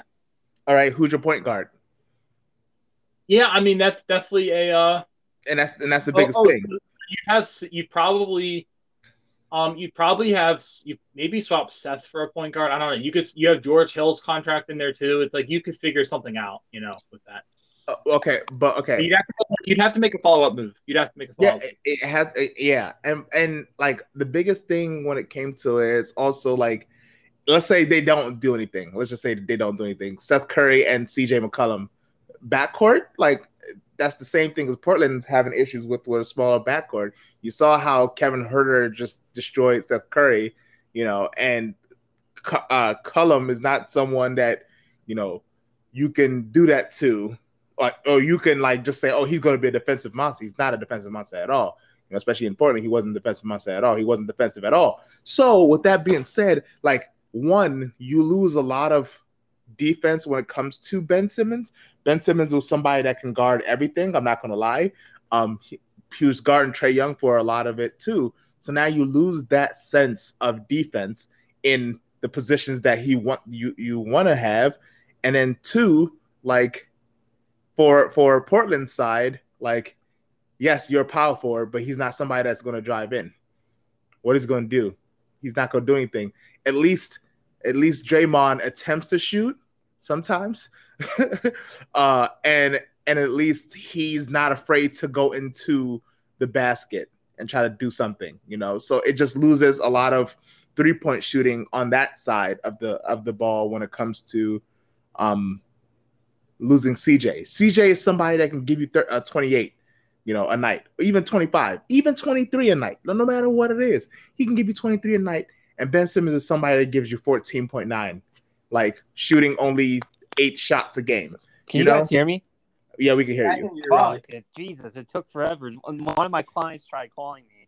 I was like, yeah. But yeah, and that's kind of the biggest thing. And so I don't like. Would it be? This is how the narrative would make it sound. It was like, okay, cool. CJ McCollum can leave, which then helps him become a title contender in the East.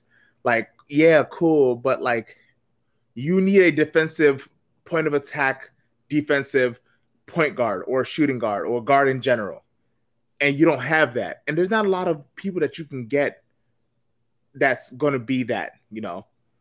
Like McCollum isn't a playmaking guard. He's a shooter. Here's my thing, though. If you can find a team that's willing to take Ben Simmons, get him off your squad. I mean, I understand that. But I feel like it's more of a lateral move because that means now you have to get something else. And for Portland, like, just keep Robert Covington or DJJ or something. Because at the end of the day, there are people who can defend. Like, Robert Covington can still defend at a above average level. Like, is he as elite as Ben Simmons? No, but he can still guard 1 through 3, 4, and 5. Not as adequate as not as good as Ben Simmons, but he could also shoot. He's a 3-and-D player. Derrick Jones Jr. is not that great of a 3-point shooter, but he will still shoot to space the floor. So why would they do that in Portland? Like, why would they do that? If, like I said, if anything, they'll try to get Draymond Green because he's somebody that's aggressive. He's somebody that will try to get to the basket if he can. He's somebody that will shoot the 3 if he's open. If they're fucking with him and saying, "Oh, shoot," he's gonna shoot it. You understand what I'm saying? And then he has the leadership and he has the mentality and he has championship DNA inside of him. Ben Simmons doesn't have any of those things. So now you want a mental cancer that thinks that he's the best player on the team to do nothing. Like, no, like that's you're taking a big step back if you're Portland. Like, Philly will be fine, but they also need somebody that needs to play defense as a guard. And they just lost that in Ben Simmons.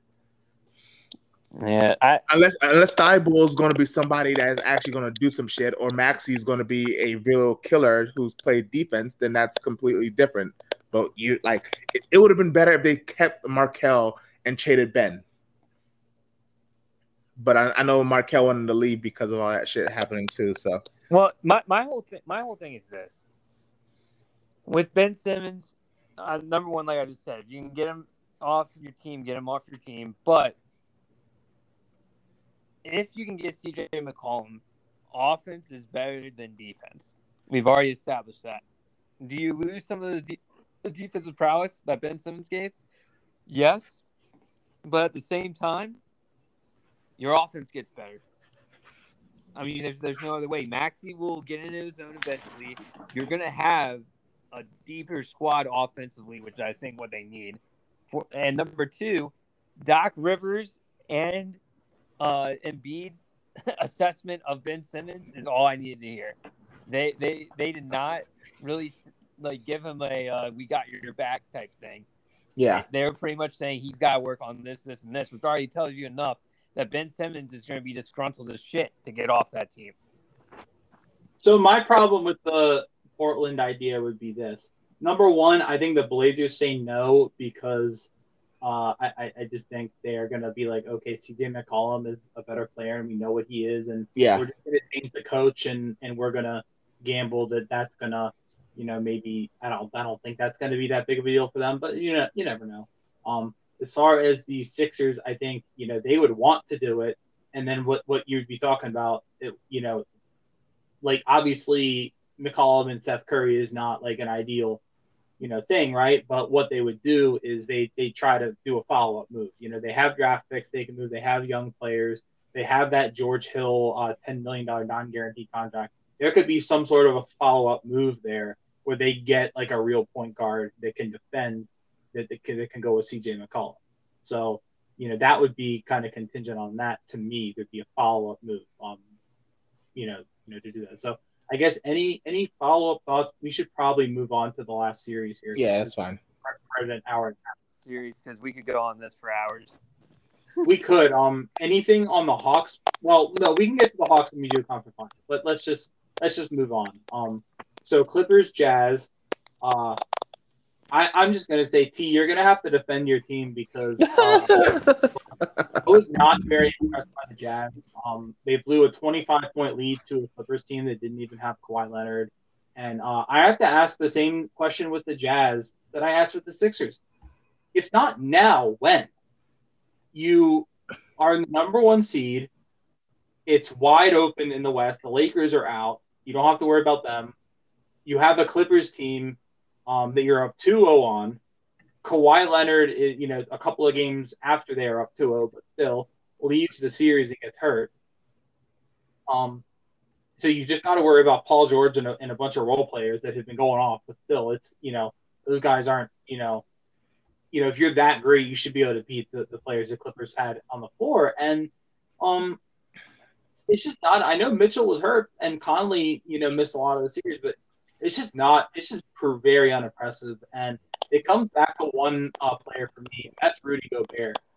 Is Rudy Gobert as bad as Ben Simmons as far as his impact in the playoffs? No, because he's a center, he's not like killing your offense like Ben Simmons does. But at the end of the day, Rudy Gobert's defense is not as valuable in the playoffs as in the regular season. That's clear, because in the playoffs, it's more switch everything defense is usually what's more effective. And Rudy Gobert is, brand of defense, more like drop coverage and protect the rim and all that stuff, which is great in the regular season.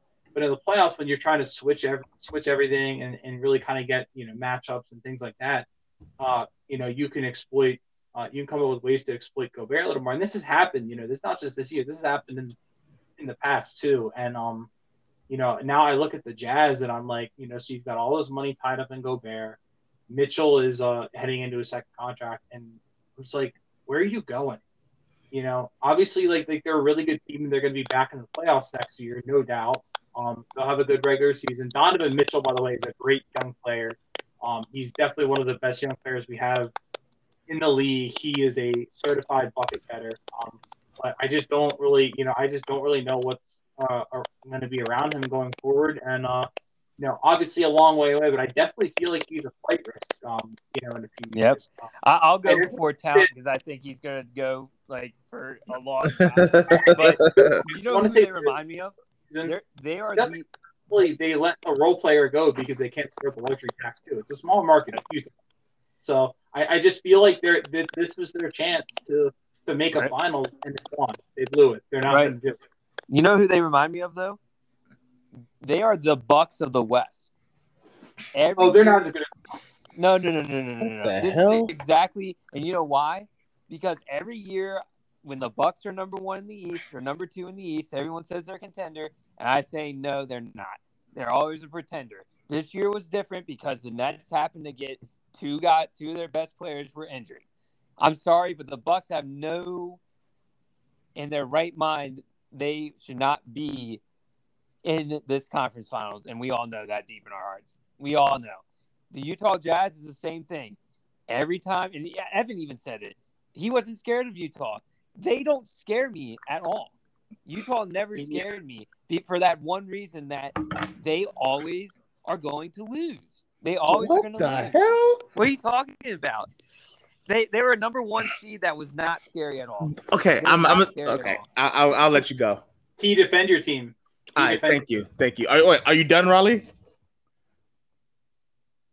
I mean, I agree with Raleigh. But defend your team. Yeah, no. All I'm going to say is they're pretenders. They're not as bad as the Celtics, number 1 seed, but no one fucking was scared of them at all. All right, ready? Did they lose this year? 4-2. Yes. Did they lose 4 straight? Yeah. But you guys are making it seem like the Utah Jazz were just fucking destroying shit for the last 4 or 5 years, and they just kept fucking up. Like, no. Last year they were 6th place. They went from 6th to 1st. Like, that's a huge upgrade when it comes to it, when all they did was just have Mike Conley a little healthier this year. Like, they didn't add a lot of people, just like you said. They didn't add a lot of people because they didn't have a lot of their market is small. Sorry. So no one wants to come to that team. So they had to do trades, get Mike Conley. Mike Conley was injured that previous year, and it was just the team chemistry needed a gel. And so they lost to the second round. They lost they lost second round Western Conference. And at the end of the day, like you have to give it up for them. This year they were injured. Like, Michael Conley played Game 5. Like, he played Game 5. I don't understand why you guys are making it seem like just like James Harden, he was injured with a hamstring injury. Michael Conley was also injured with a hamstring injury, and he probably wouldn't even played if they were up by 3 or 4 or something like that. If they were up, he probably wouldn't even play. He probably wouldn't even played the conference finals, the first game of the conference finals, because injuries. You can see the way he was playing. He was trying to do all these dribble moves and try to get past anyone. He couldn't. Like, that's number 1. Number 2, Donovan Mitchell was scoring 30 points a game for 4 of the 5, 30 points per game for 4 of the 5 games. And he was still injured. Like, this dude, every time he shot a shot and made it, you can see them zoom to his face, and he looked like he was about to cry because this dude, every time he's landing on something, he literally looked injured every single game, and he had to continue playing. He also didn't even go to the Tokyo Olympics. He's not going to the Tokyo, trying to heal up, because he probably did a lot of damage to that ankle. You're not supposed to run on ankles like that, especially 5 games, 40 minutes plus. Like, you're not supposed to do that. Like, okay, I will say Gobert was not that great defensively, and you're right about drop coverage, but I will actually put more blame not on Rudy Gobert, but actually on the coach, Quinn Snyder. They went small. They didn't change the game plan. Like, you go small, they're like, oh, we can overcome the small. And they did for the first 2 games or whatever when they're in Utah. But, like, it's you're leading by 26. You go and you drop down to 15, and you see all they're doing is doing small ball.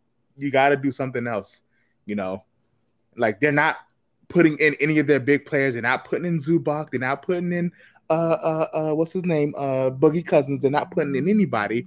They're putting in who's the biggest guy on that team playing? Marcus Morris? I think they're doing a lot of Marcus Morris. Yeah, and then Nick Batum was a center for some reason. So you have to have that kind of awareness, like, okay, maybe we should put something. Like they were fucking what's his name? See, again, I think it's just coaching. You know, I think it was just coaching. 2 games in a row, game 5 and game 6. 2 games in a row. Donovan Mitchell wasn't really shooting that great in the beginning. And then everyone else was just lighting it on fire. And both times, I was going to say Terry Stotts, Quinn Snyder, second half, changed the whole thing. Like, I'll tell you this. Jordan Clarkson played he played like 11 or 12 minutes of the game, scored 21 points in that second quarter. In the second quarter, scored all of his points. The third quarter, they didn't play him. They were doing a lot of isolation. They weren't like everyone spreading out for Donovan Mitchell. And I'm like, okay, cool, but you guys are not doing what you guys were doing. He played 5 or 6 more minutes in the second half. I'm talking about Jordan Clarkson, and like a couple minutes in the fourth quarter. Like, I'm just like, yo, like, what the fuck is going on? Like, this dude scored you 21 points. He was one of the biggest reasons why, like, you guys did what you guys did. And then all of a sudden, you guys change it completely. Don't even put him in the game. Like, that doesn't make any sense. Bojan Bogdanovic was fucking killing it as well. And you guys give him 35 minutes. But, like, at the end, you guys were just, I don't know. It was just, again, I blame coaching. That was like 60% of it. And then number 2, Rudy Gobert was also a little injured as well. I don't know how fully injured it was, but they were talking about it throughout the whole entire game. He looks slow. He looks tired. He looks injured because he kept trying to run, and you can see he's 200 and something I have to pounds. stop you here. When we were talking about the Nets, you weren't defending the Nets injuries like this. Like, if you're gonna do the injury card on Utah, you have to do the injury card on Nets. No, but I gave you a bunch of reasons why their defense weren't that great either. They were already not a defensive team, and yes, injuries definitely played a part. But I also said team chemistry was an issue, and I don't think team chemistry was an issue. Team chemistry would have mattered if all 3 of them were. I think so, but again, I also blame. And I said 60% of the blame was the coach. I definitely think 60% because I'm like, when are you gonna? I kept screaming, when are you putting Clarkson in? When are you putting Clarkson in? Like, this dude didn't put Clarkson in for like a full quarter.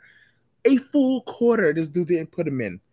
And then Rudy Gobert could, like, back a couple years ago, he took Rudy Gobert out.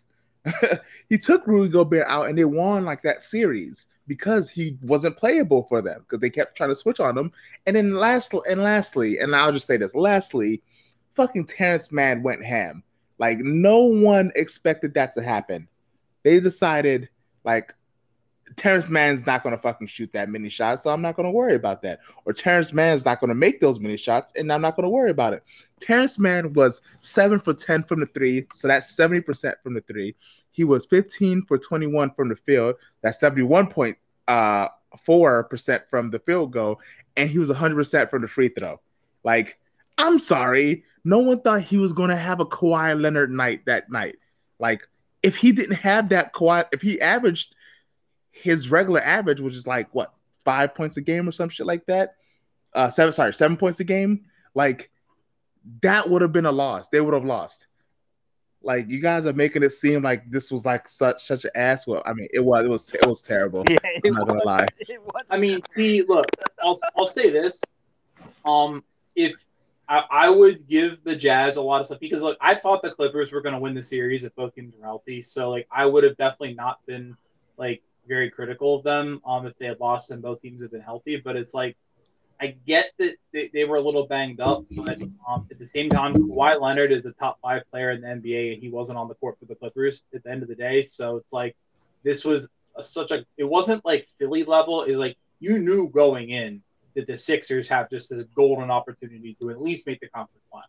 it wasn't like that for the Jazz because the Clippers were looming. But you're making it seem like his team, like the Clippers were such a trash team. Like Marcus Morris was like so exceptional this series. Like this dude was hitting everything. Yeah, the Clippers had a lot of players that played that played well, but I'm just saying, to me, there's no excuse for the Jazz to have lost with Kawhi. Okay, so you're telling me the guy that they're guarding, which is the dude who's scoring 39 points a game last game, they're double teaming him, number one, with a injured ankle, number two, and they don't have anyone else to score. Like again, just how we said, Ben Simmons is the guy, the second team that can't do anything. Did Bogdanovich go ham and they lost that game?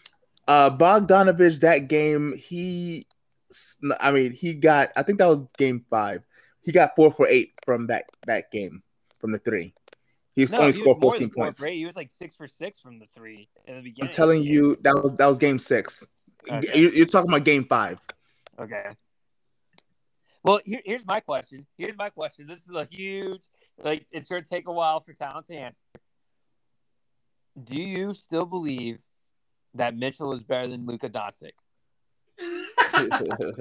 Because Luka Doncic, against a healthy-ass Clippers team, won 3. And he has a worse team than Mitchell. And Mitchell couldn't do shit. Even if everyone's a little injured. Everyone's a little injured in the playoffs. Mm-hmm. He has a deeper team, and he could only win 2, and he lost 4 in a row. Yeah, I was going to tell you, that was game 5. Bogdanovich had 9 for 17 from the 3 and scored 32 points. But they still lost, though. You think yes, I think so. I think he is. Few reasons why. Again, like when you guys talk about the second, okay. First of all, I know Luka was injured at one point. I think he had a shoulder issue or something like that, or a knee issue. What was the issue that Luka had? He had shoulder. Okay, cool. He had a shoulder issue. Okay, Trae Young also had a shoulder issue this playoffs, this series. But just saying he had a shoulder issue. But at the same time, he didn't have. Okay, how do I explain this? His second best player was Porzingis, right? Or supposed to be Porzingis. But Porzingis, some of those games was giving you 17 points a game or 17 points. Their second lead guy, which was supposed to be the best player or second best player, or at least the person that has the most money, which is Rudy Gobert, was only averaging 12 points because he's not someone who can. You said Bogdanovich went ham game 5 and did 30 something points. Again, but that's what I'm saying. Bogdanovich, yes, he's a good player. He's probably in scoring wise, he's probably your 4th option though. Just like Terrence Mann is the 7th option. Sometimes people go off. That's what I'm saying. Jordan Clarkson. But how do you still lose when your 4th option scores 32? Because the other dude. Hold on. Let me go into this fucking game. Let me show you.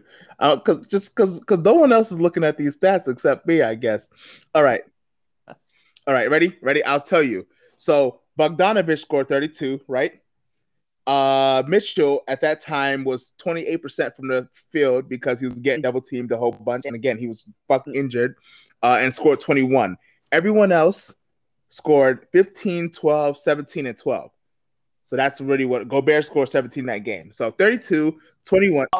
You should win that. Yeah. Listen to me. 32, 21, 17, 15, 12, 12. That was everyone else. And someone scored 2 points. Cool. Now you go to the fucking Clippers. One dude scored 37, so that's more, which was Paul George. He scored more than what's his face? Bogdanovich. Then we have 25 from Marcus Morris. Then we have 22 from Reggie Jackson. Then we have 13 from Terrence Mann. So those 4 people already scored literally more than what I just said previously. And then you have little points by 5, 6, 6, 7, 9, something like that. So that's really what it is. And they lost. By Dallas 8 points. Dallas played them better than Utah did. So I don't see how you could say Mitchell. I understand injury slowed him down, but both of them were injured. I don't see how you could say Mitchell is better than Doncic after that series. Okay, but you're making it seem like just because of the win, he's not better. Yeah, but Like, here's the thing: just because he went through Kawhi. Kawhi 7 games. Mitchell didn't have to do that, and he still lost. Like, that's my thing. Okay, but like the rest of the squad, like, so you have to understand like the squads and the matchups when it comes to it. You know, number one, the matchup of the Utah Jazz is a lot different from the matchups of the Dallas Mavericks. Like, look at the lineup of the Dallas Mavericks. Mavericks have no one, and Utah has a deep ass team. I don't understand how you are arguing. Okay. Let me ask you. Okay, come on. No, hold on. They're so deep. Let me know. Tell me who they were. Who's the deep team? Who's deep? Yeah, go ahead. Just having Bogdanovich as a third option is better than what Dallas has. Just that doesn't make any sense. Give me no. You say deep. Keep going. I want to hear how deep this team is. Gobert, Bogdanovich, Clarkson. Gobert is not a scorer. O'Neal's one of the best is a really good defender too. But just like how you said, who's scoring the points if O'Neal's the best defender? Who's scoring the points for Dallas? Mike Conley is someone who can get you because obviously he didn't play a lot in the series. I'm not counting Mike Conley. Yeah. Ingles is like way overqualified to be a bench player. That dude's pretty good. Derek Favors could be a scoring option. Derek Favors this year has not been a scoring option. Name 2 scoring options for Dallas. All right, ready? Yeah, it's still better than Dallas. Dallas's roster is like literally Tim Hardaway, who's just okay and garbage. Like Chris. All right. Actually, that's not true. That's oh my God. Player, and he's top 5 almost, and he's a great player. So that's how I know you guys aren't watching these games. Like okay, let's go Dallas win. I think that was game 2. Game 2, they won, right? Let's look at this fucking lineup right now. Kristaps scored 20. Maxi Kleber scored 13. Tim Hardaway Jr. was 6 for 8 from the 3 with 28 points. Okay. I'm talking about paper. Who has the better team? I'm letting you know. Hold on. What about their 6th man, Jalen Brunson? No one said anything about him. What about their 3-and-D player, Dorian Finney-Smith? No one said anything about him. You guys Jordan Clarkson won the 6th man of the year, and Gobert won the defensive player of the year. So cool. Okay, cool. Hey. Also, Ben Simmons was an NBA All-Star. Like, what is that? Like, what do these individual stats or achievements mean about the team? We're arguing about who has the deeper team. No, okay. I understand achievements. Okay, cool. That's cool. Deep, and you saw Jordan Clarkson, he scored 21 points in a quarter. He can do that. But you're making it seem like these dudes have you're talking about scoring options and scoring punches. They don't have as many. Defensively and well-rounded, absolutely. They're more well-rounded. They're more defensively oriented. Absolutely. They're one of the top defensive teams in the league, usually, except for, again, like these last couple games.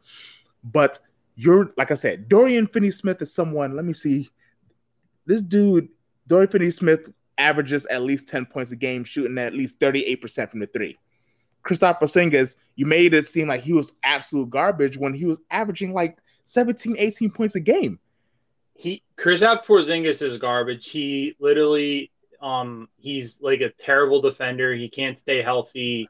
He can't move on. Yeah, defense. He plays like a 7'3" guard. Like, he's soft. Okay, but you're talking about Porzingis.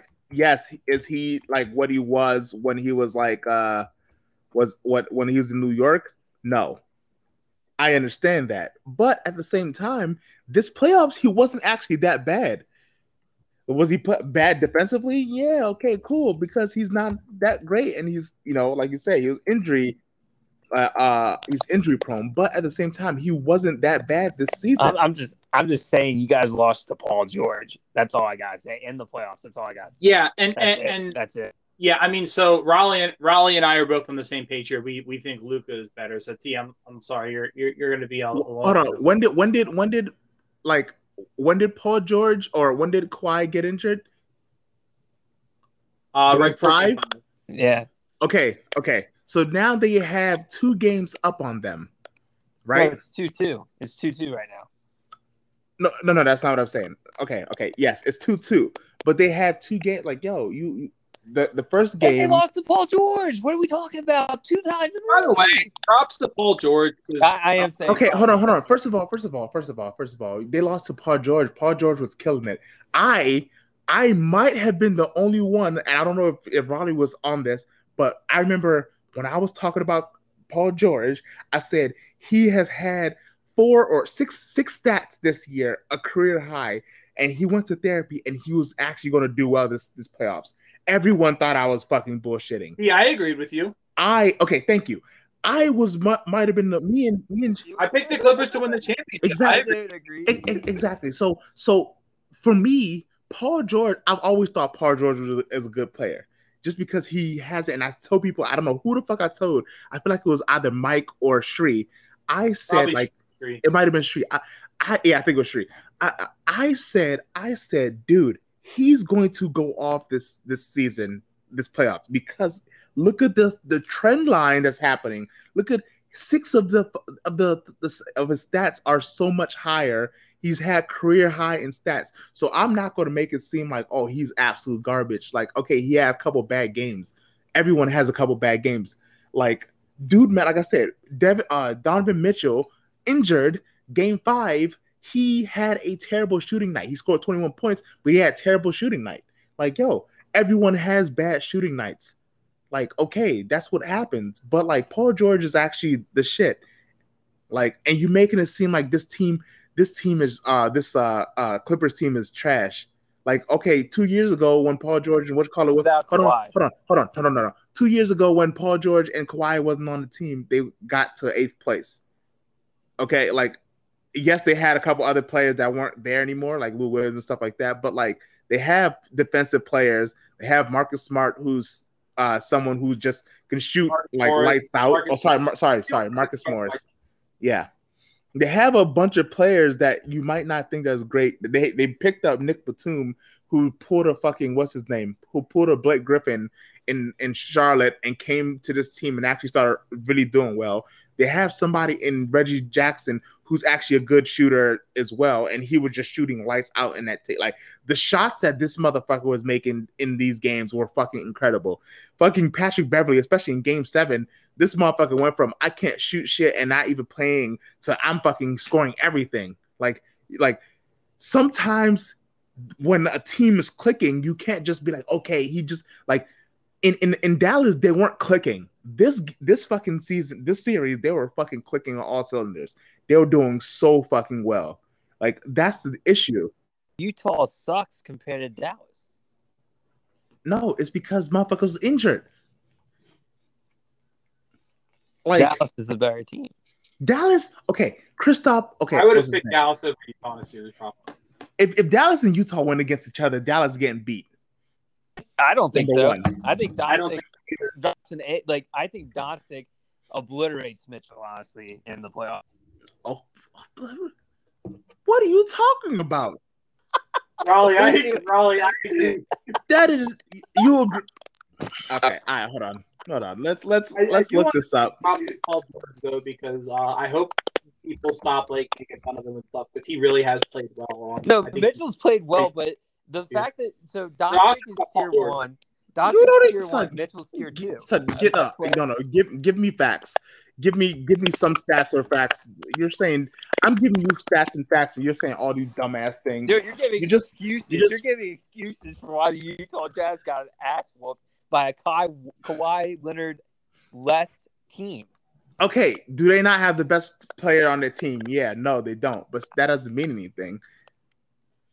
I'm just saying this. I don't see how you can say that Doncic is not better than Mitchell in both. He's not just because, son. Okay, is Carlisle a better coach than Carlisle? Quinn Snyder? Yeah. Okay, that gives you at least one win more. Okay, that's all. And it was okay. Is he not? Does a defensive player of the year Sixth man of the year, and Mitchell's supposed to get you more wins than Dallas. Yes. When someone's injured, no. Both of them were injured. Yeah, especially when the Mavs had to play Kawhi all 7 games and the Jazz didn't. Hold on. We're never going to agree, so we can be here like all night. Yeah, I mean, we're never going to agree. No. I just have let's go stats. All right, ready? 32.2 points a game for Utah's Donovan Mitchell this playoffs. 35.7. So Luka has that. Cool. And then let's do shooting percentages. 43% from the three with again a fucked up ankle of Donovan Mitchell. And then you see Luka, he has 40%. Like 40, and then Luka has 49% from the field. And Donovan Mitchell has 45% from the field. Like, you're making it seem like he's going to destroy him. He's doing very, very similar numbers. What are we talking about? To kill him. And then Luka Doncic was shooting at a 52% free throw rate. 50, no. 50, the dude, okay, he's also shooting 40% from the three with a bum shoulder, if that's the case. Like, no, his free throws is 52 because his free throws has always been 52. Like last year, did he have a bum shoulder? Last year, he shot 65% from the free throw. He's always been a terrible free throw shooter. And again, at the end of the day, he's not even a good playmaker. I don't care what you're saying. What? Whoa. I don't care what you're saying. He averaged 10 assists a game. God. Son, he averaged 10 assists a game, but if you watch that game, if you watch that game, if you watch those games, like you can see the deflation of his team. They're like, this motherfucker shooting again, man. This motherfucker shooting again. Like, yo, he's garbage. Yeah, maybe he wasn't confident as a playmaker because his teammates blow. That seems like the thing to me. Yeah, okay. One more game than your boy Mitchell, and against Leonard. Okay, that's cool. Yeah, cool. Great. That's great. But I don't think you can definitively say Mitchell's better than Doncic after what just happened. I think he is better. I mean, that's fine. That's fine. I mean, that's fine. You're entitled to your opinion, but Raleigh and I are entitled to imagine having an ankle issue and still being double teamed and still scoring really, really well. Like you can have a shoulder issue and still score. No, Mitchell's good. Don't get me wrong. Mitchell's good. He earned my respect. But to tell me that he's better than Doncic, I can't do that. Look. Even if you don't agree with that, which is fine. Everyone has their own opinions. Like I think D Wade is probably the best shooting guard of all time. Everyone don't think that way. Cool, but you making it like, and this is how I always say, you making it seem like it's a shadow of a doubt. Like I need you to be like, there is a possibility that he could be better. That's my biggest thing. There's no possibility right now. Okay, you're stupid then. That's what I'm saying. You're stupid then. Better than Doncic. That's all I have to say. No, like Mitchell's a top 15 player at least for sure. Like I'm not trying to diss him, but But I think Doncic is like top 5. If Mitchell went to Miami Heat, he'll be a top 5. That's how I feel. I mean, then maybe it's not a take because it's small market. That's what it is. You go to a small market team, unless you're averaging Giannis points 20 something and 11, like you're not doing anything. I don't think like, so when I say that they're far, like I think Doncic's top 5, Mitchell's top 15, going towards top 10. So I think there's a gap. I think Luka is not top 5. I can name 5 other people who's better than him. Please do. Okay, if you must know, I do. Okay, so you might. So LeBron, Kevin Durant, Kawhi Leonard. For me, James Harden, Steph Curry. That's 5 already. Did I not just name them? Oh, Giannis. If Giannis you really is not better than. I'm sorry. I think so. I would rather have a shooter. No, there's no way in hell Giannis is better than Doncic, and there's no way. I would argue the Harden one. I would argue that, but I understand it. So I guess you got a point. You could at the worst 6. Okay. I don't know. Maybe 10. I don't know. Do bullshit. There's no 10 players better than Doncic. I don't know. Bullshit. Like Bullshit. Again, like I said, it's just arguing. What about the MVP that just won the MVP this year? You don't think he might be better than him? I don't know. You never know. No. You don't think Jokic is better than Doncic?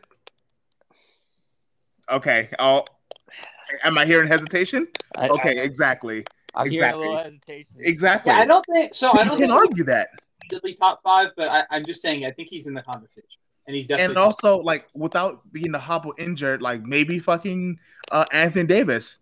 Anthony Davis can do everything that Luka Doncic can do, and defense. I'd rather have Doncic. Okay, you might rather have him because he's injury prone, but if AD wasn't injury prone, he could defend. He shoots in high proficiency. Yeah. He shoots threes well. He can pass. He defends. He defends. Like, what are you saying, Luka Doncic? What the fuck does he? Oh my god, what the fuck does Luka Doncic have? Different from Doncic, and I don't think it's necessarily. I'm sorry. Joel Embiid. I would rather have Joel Embiid over him. Oh, as well. Nope. I would not. Nope. Not at all. Okay, I got you. Ready. He can pass, not as great because he doesn't need to be. Number one, he can shoot from everywhere. Again, maybe not from three.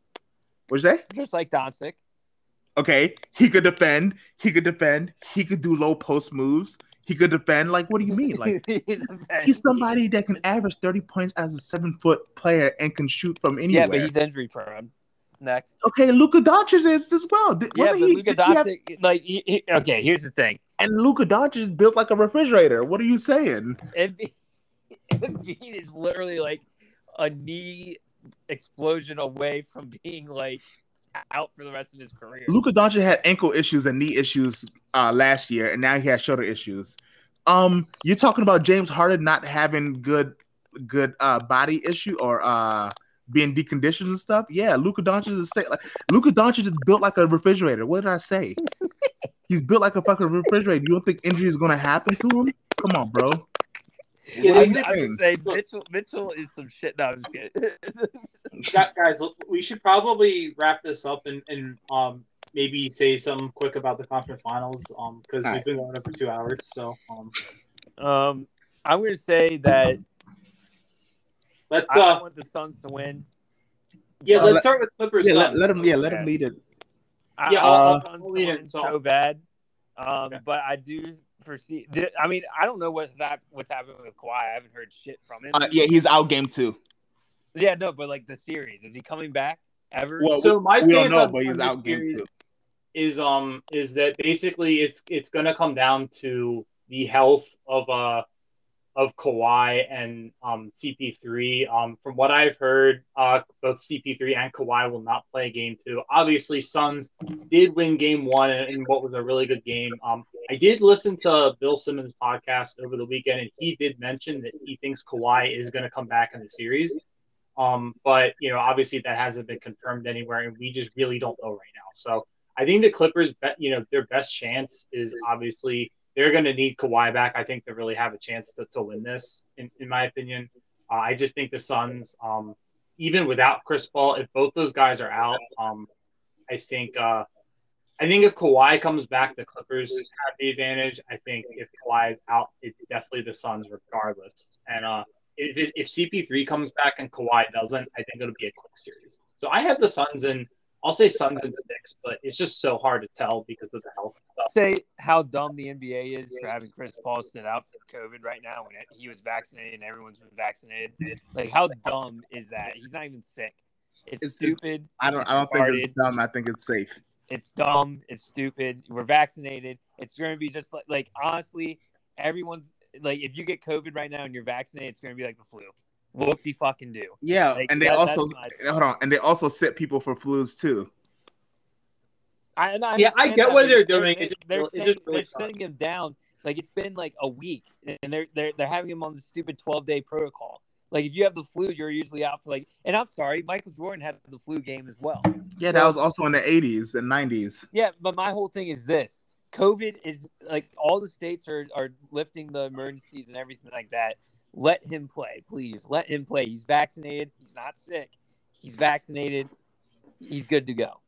Is it unfortunate? I actually think this is a good thing for the Suns because I think they can, if both Chris Paul and Kawhi are out, I think the Suns are going to win anyway, and I think that will just give Chris Paul a break. You know, obviously he's getting a little older, and it'll give him a break. It'll give him some rest before shoulder. They get to the for just in general. I mean, he's getting into his mid-30s, and you know, he can rest a little bit, and then he'll be recharged and ready to go. You know, for potential finals. Which I think it actually could help the Suns in a way. I'm hoping Suns win. And I said that the Suns are going to be legit, so I'm hoping that I'm right and they win the championship. And yeah, I'm right. Comes to it.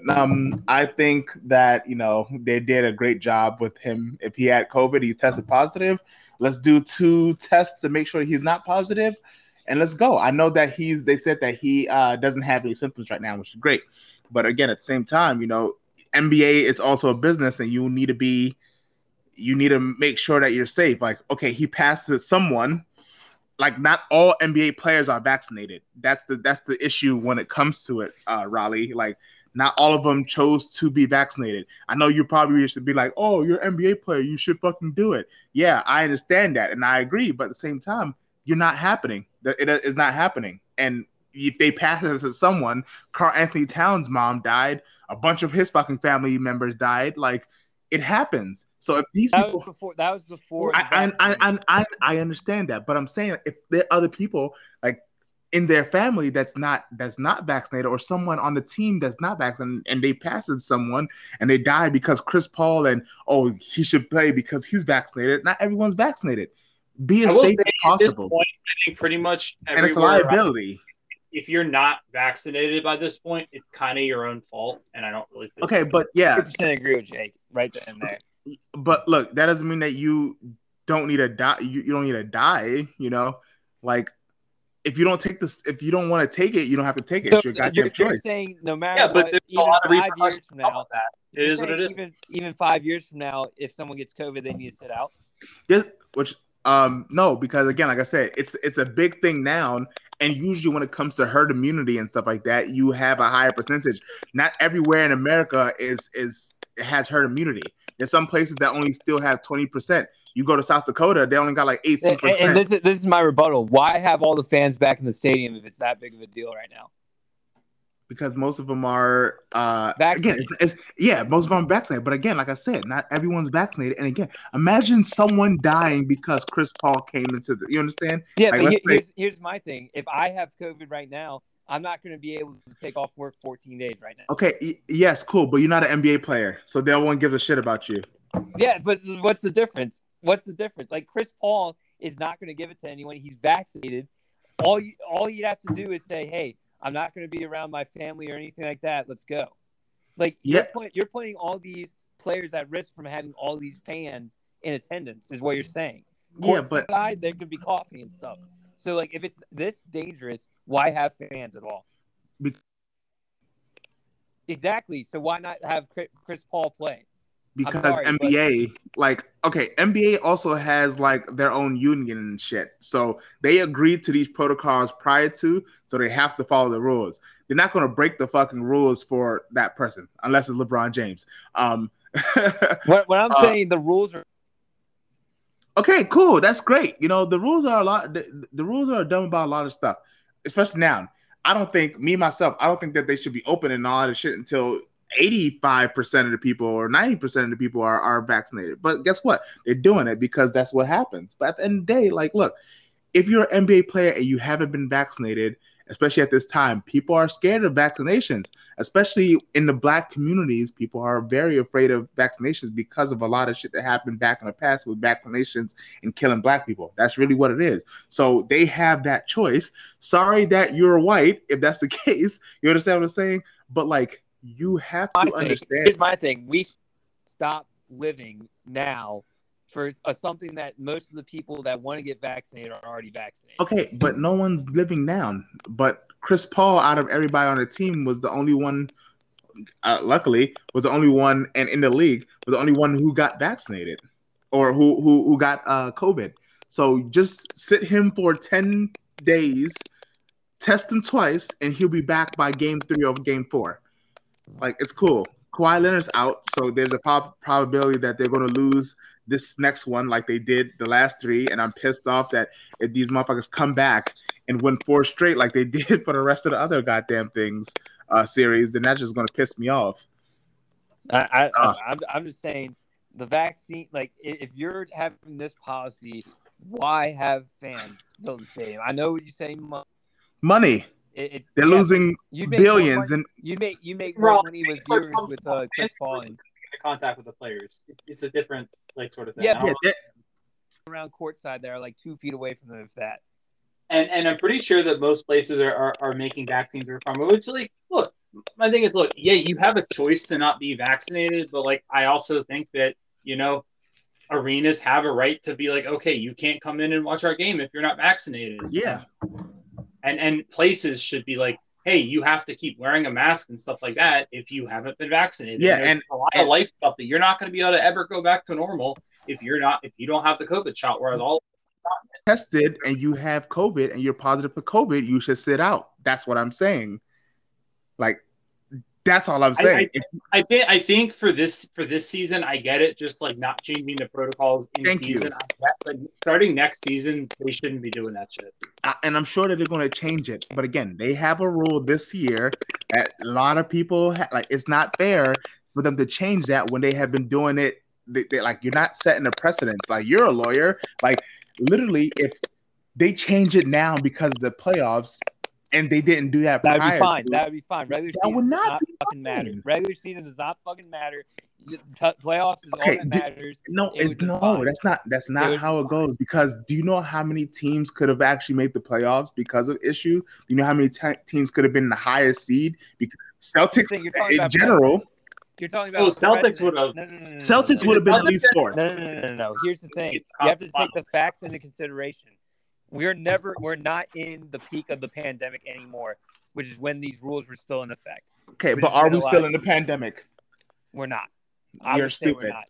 You're stupid. Out of the state of emergency. I would not that's fine. But are we not still in COVID? You're always going to have COVID. We're going to have COVID for the rest of our lives. You know, we've hit 70% vaccinations, and like, if we have, there's that opportunity to get vaccine everywhere, and if you're not going to get vaccinated, it's kind of on you. Yeah, and that's it's the end of the pandemic in America.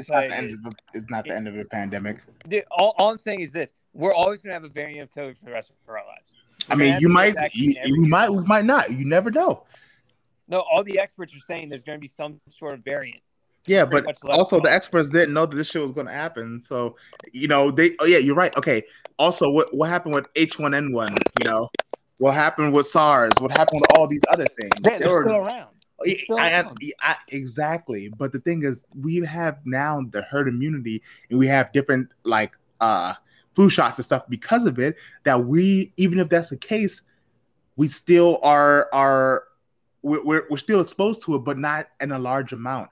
At this time, this is legit year 1. We just got open 2 months ago when what was it? April 16th, when they said, okay, now people from 16 all the way through them being older can actually get it, you know, instead of it being like a line wait or something like that, you know. It's not like any type of special protocols. It's not a different category like you're obese or, you know, you're a nurse or anything. So we just got this 2 months ago. Not everybody had the opportunity to. I know people did, but not like, again, people in South Dakota, they were like 18% got vaccinated at this moment in time. Yes, it's going through. They're all a bunch of anti-vaxxers. Okay, cool. But they also opened. They just opened it up in California. Like the mandate just opened or got released. What, a week ago in California? Like, that's how you know we don't have the pandemic anymore. It's when California's doing it. Son, are you in California? Dude, we're in Maryland and they're lifting the bans already. They already did. Okay, but everyone, like, you have to understand, everyone is not governed by the same people. Like you should know that. Like, what the fuck did Georgia do a few months before the vaccine was even released? They said, fuck it. Y'all got it. You know, Florida, same thing. So it's not the same. Like, no, I understand that, but here's the thing. I think of the pandemic, Georgia was dumb. They weren't ever following the science, but like, we're following the science here, and the science says it's okay. Okay, yes, we are, but like some people, even DC was even extra precautious for a long time too. Like I understand Here's that. my thing. My definition of the pandemic is this: when the spike was high and we had no vaccine. No, that's okay. Whatsoever. Well, your definition of the pandemic is dumb because there's still a pandemic right now. Okay, yes, I don't because think so. there is a higher population now having the vaccine. So now there's lower populations that are getting it, but at the same time they're still getting it. I know people right now who have gotten the shot a month, 2 months, 4 months ago, and they still got COVID. Yeah, but are they in the hospital? Yeah, are they that sick? Yeah, okay. Not the vaccine, it's like not bad. It like significantly reduces. That's what I'm saying. I understand that it significantly reduces the symptoms. Dude, I fucking took a bunch of biology and shit in my major. Like, cool, I understand that, but not everyone has that. That's what I'm saying. Not everyone took it. Not everyone.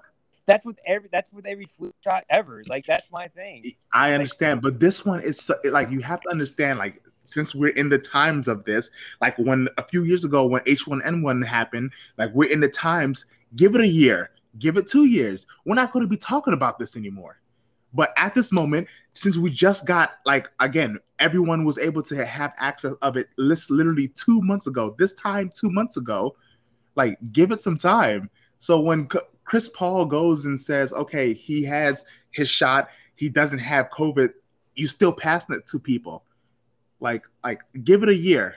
Let's see what happens a year. You got the shot, cool. We don't know what is going to be in the wintertime. You don't know if there's going to be a variation. You don't know if we're going to be able to catch it. It's going to be actually that effective. You understand what I'm saying? We still got to wait a goddamn year. No? That's with the flu every year. I'm not one of those people that think COVID is the flu, but at the same time, when we have vaccines, it kind of is now.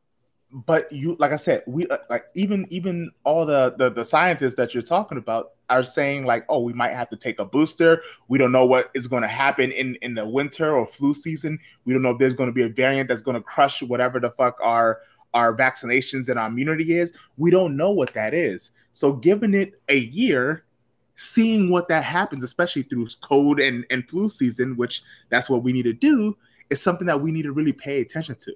Like that's what I'm saying. We don't have a variant right now that's that bad that Chris Paul can play right now. You don't know what we have. Every team was tested against the variants right now, and they were effective. Okay, but like that's what I'm saying. You're putting in a bad precedence right now.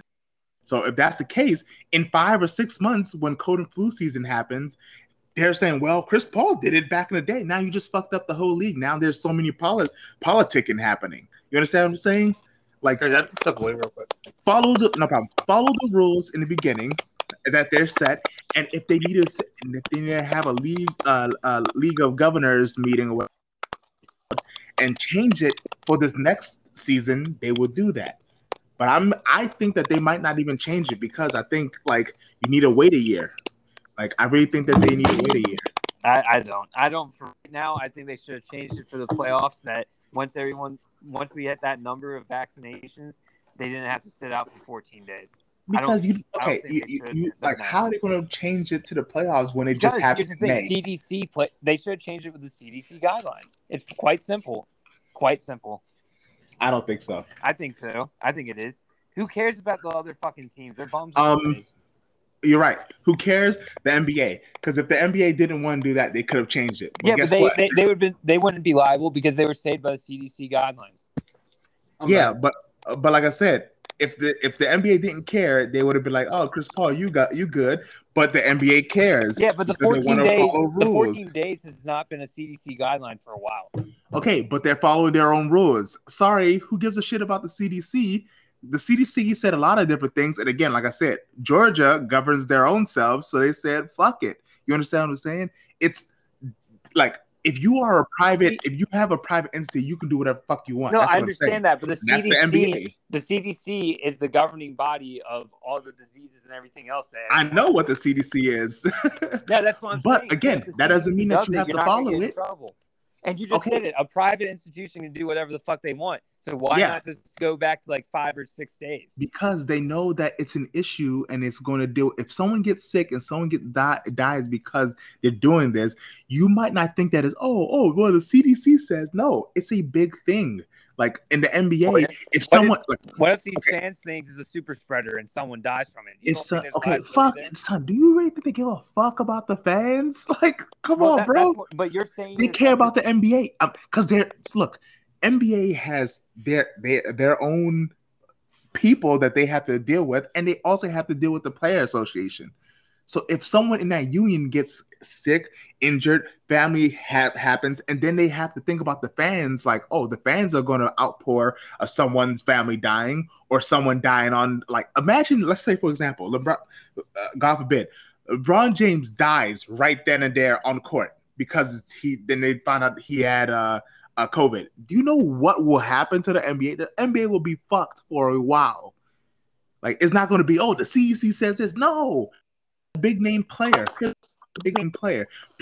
Paul is the NBA Player Association president. So why would he not try to follow the rules? Come on, man. That don't make any sense. Yeah, but here's the thing. Think about that. Here's the thing. The players who are playing right now are assuming the risk. They're assuming the risk. Yeah. I guarantee you they signed something off or something like that said, if you get COVID and stuff and you died or something, we're not liable. I'm saying this right now. Yeah, but they're also trying to be precautious for, like public eye. No, that's not something that you want to care about. Because again, you lose money. Public eye right now is COVID's not that big of a deal. I'm sorry, but that's what the public thinks right now. That's not true. Again, because vaccinated, the states are opening up again. It's obviously not as big of a deal as it was in the Hello? If someone dies, especially if someone important dies in the NBA, it's a public issue.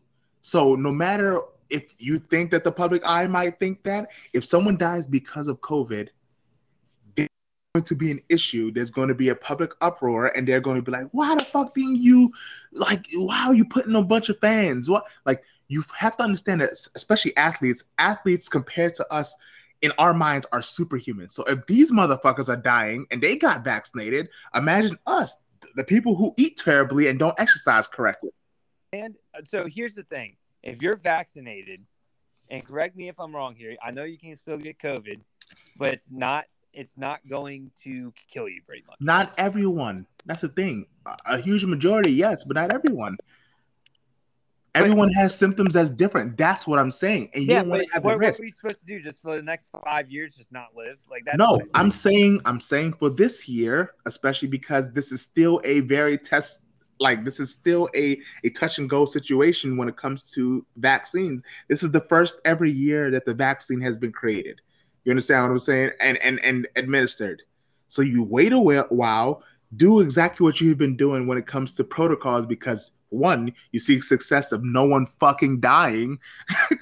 And two, like, again, you are creating a you didn't do that previously. I understand it's the playoffs, but you didn't do it previously. But now the rules changed because of the playoffs, and they didn't set that ahead of time. To me, when the CDC but they didn't set that. That's not. Yeah, they changed some things. They changed some things. They didn't change some things. Like, that's what it is. They changed. They said, okay, people can come into the arenas. Let's do that. That be the first step. Let's do only 15%. Let's do only 25%. Let's do half capacity. Okay, let's do full capacity. Like, they're trying to ramp up that way, but for their own, like, because they can get sued by the player association if someone gets fucked up too. Like, they need to do. There's a whole bunch of things. Like, all they had to do was this. All they had to do was this. We will follow the CDC guidelines for whoever has COVID, which I believe they changed it to like 8 days or something, or 7 days. That would have been fine. That's all they had to do. That's all they had to do. But they don't have to do that. No, I know they don't have to. And they're not doing that. And I think it's smart to make it. It's not smart to do 14 days when not even CDC isn't demanding it now. And CDC are the scientists who make all the guidelines.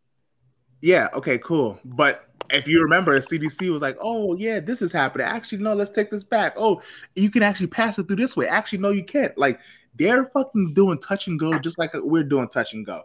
There would have been many statements that the CDC have said throughout this last year, and they've withdrawn those statements as well multiple times. And they're scientists. Scientists make mistakes, my guy. What are you saying? Where do you think this disease came from? You think this came from some a Chinese bat or some shit? Son, fuck that. This is biological warfare. Scientists make mistakes, but here's the thing. If Chris Paul is not sick anymore, if he passes it to someone, I don't see. Not everyone didn't get vaccinated. Well, That's the they're issue. assuming the risk. They're assuming the risk. I'm sorry, you're assuming the risk if you're not getting vaccinated. No. You Because are. you go to the pair. This is the last thing I say. And if everyone's not on board with it, then you do the safest thing. Like, everyone does not have to take it. You're not assuming the risk. Like, yes, you might have COVID, but they don't want to take the fucking vaccine. Like, hey, if I told you, hey, take the AIDS vaccine, and you're like, oh, I don't want to take it, like, okay, because you know you're not about to fuck or something like that. You understand what I'm saying? Like, everyone has the option to do that. Do I think that is dumb? And now that Yes. we're talking about private institutions, NBA now with Texas just going on that not too long ago, private institutions can say that you need to be vaccinated. If there's no player that's been vaccinated yet, they're assuming the risk. And the NBA is not smart enough to actually demand that vaccinations happen. You don't think that the NBA is like talking to the CDC and Fauci and all these other people? Yeah, they are. But again, they're doing their own risks and rewards as well. Since they're a private institution, they can do whatever the fuck they want. That's just like how we're saying. And Yeah, guess but what if they you have want to be been- smart, you Hold on. What have they been doing? They have not changed anything when it call. All they have been saying is, as long as you take 2 tests that are negative back to back in a couple of days, you're fine, you're good to go. They haven't changed anything, so they are smart in that way. If they change something, they're smart in that way. But since they haven't, they understand there's still risk and health benefits.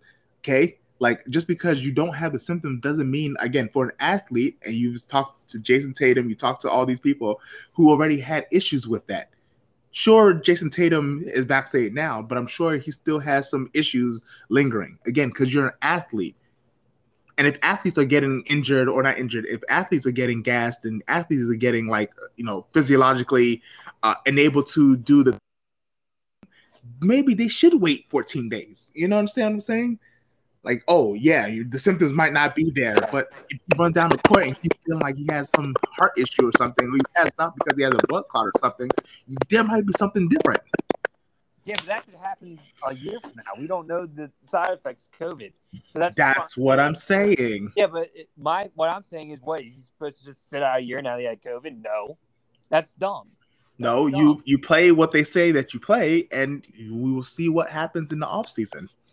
So look, we've kind of been going on for a while here, so I'm just going to say something. Then if you guys want to make points and we can close it out, then that's fine. But I think you guys have both made some points that I agree with. T, I agree that midstream like this, and since it has been, there are still people getting vaccinated. People have had their chance to, for sure, but these NBA players, they're busy, they're traveling all the time.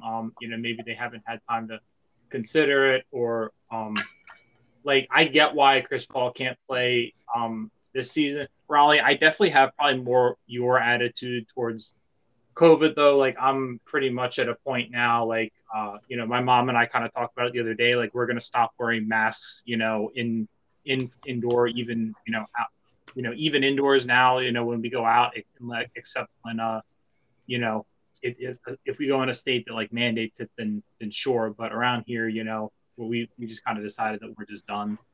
We're just kind of going back to normal. We're vaccinated. We're fine. Everything's good. So I kind of definitely have more your attitude towards it. And I think going into next season, I'm hoping the NBA will kind of do something similar to what the NFL has done, where the NFL going into next season is basically issued updated guidelines, and basically they're going to let all the players who've been vaccinated, they're going to get to do all sorts of stuff, that's much closer to, what 2019 was like. Whereas the players who haven't been vaccinated are basically going to have to live like it's last year all over. Yeah, they're incentivizing them to take the shots, but they don't. Yeah, they're not mandating, but it's a serious incentive. And when players who aren't vaccinated are having to go through all these protocols and testing and having to wear a mask everywhere. And they're looking at the players who, kind of get to do whatever they want, that's probably going to push some of them to get it. So I think what they've done is good, and I'm hoping the NBA will do something similar. Yeah, my biggest thing is just the last thing I'll say. Look, if the hospitals and doctors are still wearing masks because of this shit, it ain't over yet, bro. That's all I'm saying. And my whole thing is this: what are we supposed to do? Just hide for like 3 years? Or okay, well that's a very conservative thing to say. Like, yeah, no, but it's a very liberal thing for you to say. I mean, that's the thing. Like, you and I don't need to be safe. Need to hide, but we can still understand why Chris Paul has to sit in this series. I don't understand because CDC doesn't say 14 days anymore. That's the big. Okay. But let's say tomorrow CDC says 14 days again. Then what happens? Then I'd understand it, but they're not going to change it. They haven't done that. So I've heard that when Chris Paul has a couple negative tests, they're pretty much going to let him come back. That's what I said. They're going to have. He needs 2 back-to-back negative tests. So there are different guidelines and stuff. So they are going to be a little more lenient with him because he's gotten the shot. Exactly. And they actually when you are vaccinated, it's actually different rules than when you're not vaccinated. No, I understand that, but at the same time, it's just you don't understand that because you keep saying at the same time and but. No, I don't think you. But here's my thing. CDC is saying you don't have to do 14 days. They should have gotten rid of the 14-day requirement from the beginning of CDC announcing you don't have to do 14 days anymore. That's what they should have done. They should have changed it. Who cares about they don't have to because the facts changed. But they don't have to. I know they don't have to, but I'm saying they didn't. They should have. But that's just you. No reason. It's not just me. A bunch of people are saying the same thing. A bunch of fans are. Okay, cool. But you're not around playing basketball feeling these issues. You understand what I'm saying?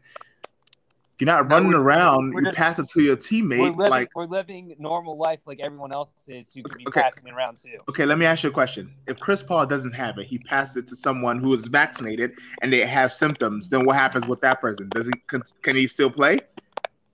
If he's sick, no. If he's really sick, no. But if he's feeling fine, I say yeah, go for it. But the thing is, that's what I'm saying. Because there's still a possibility he can pass it to his whole team, which then creates a detriment. And then guess what? Now the team can't play in the finals. So do they, as the NBA, do they say, okay, they're just going to award the Eastern team to do it? Or are they going to say, let's wait 2 or 3 weeks? So that loses them money. No, I just say this. If you have COVID, but you feel fine, you can play. Because I'm sorry, but if we can go in the workplace and we can spread it the same fucking way, but we still have to go to work, why shouldn't they? Because the workplace, like you said, has their own guidelines to that as well. I mean, my company didn't bring in anybody back until exactly. October. Some people aren't remotely because they have private entities and stuff like you said, institutions, and some people are because they can do that. But when it comes, like I said, you lose a whole bunch of money if let's say Devin Booker gets sick. So now what happens? The other people have to continue playing. That loses money. That loses revenue. That loses fan interest. Right? Yeah, but here's the thing. That can happen with the flu. That can happen with any other sickness. But we're not talking about the flu. We're talking about Corona right now because this is the big thing. So here's the thing. Corona is the flu if you have vaccine. And also you're not getting 9 times out of or 7 times out of 10. You're not getting the flu in the summertime. Yeah, but you could get it in the wintertime. I mean, that's what I'm saying. You can give the flu to all your teammates in the winter. And okay, but we're talking about right now. And the flu, yeah, but here's the thing: the flu can cause you to get in the hospital for some people. That's what we're talking about with COVID. And hold on, but they sit Stephen Curry got flu-like symptoms. He didn't have Corona, but he had flu-like symptoms, and they sat him down for a couple of games. Okay. Yeah, so that's what happens. But now, again, because Corona, and as they say, Corona is so much more deadly than the flu. No, not if you're vaccinated. If you're vaccinated, it's the flu. That is what all these studies have been saying. You're not going to go to the hospital. There is, yes, some cases you are, but vast majority, just like the flu. If you have the flu shot, you're not going to go to the hospital. Some people do. I mean, that's what I'm saying. I'm not saying COVID is the flu without the vaccine, but with the vaccine, it is. All right. Yeah, I don't know. Any last comments, guys, before we move on to the other series? Oh, and do you guys have a pick for Suns Clippers? Suns. Even if both of them are healthy. Interesting. So we all agree. I'm going to say Suns, but my only caveat is if Kawhi comes back, if Kawhi somehow comes back before like Game 3 and the Clippers can somehow find a way to pull an upset in Game 2, I could see the Clippers winning. But other than that, I think the Suns are probably going to win. Even though Jake and I picked the Clippers to win the whole thing, I'm going Suns. I am too, Raleigh. Yeah.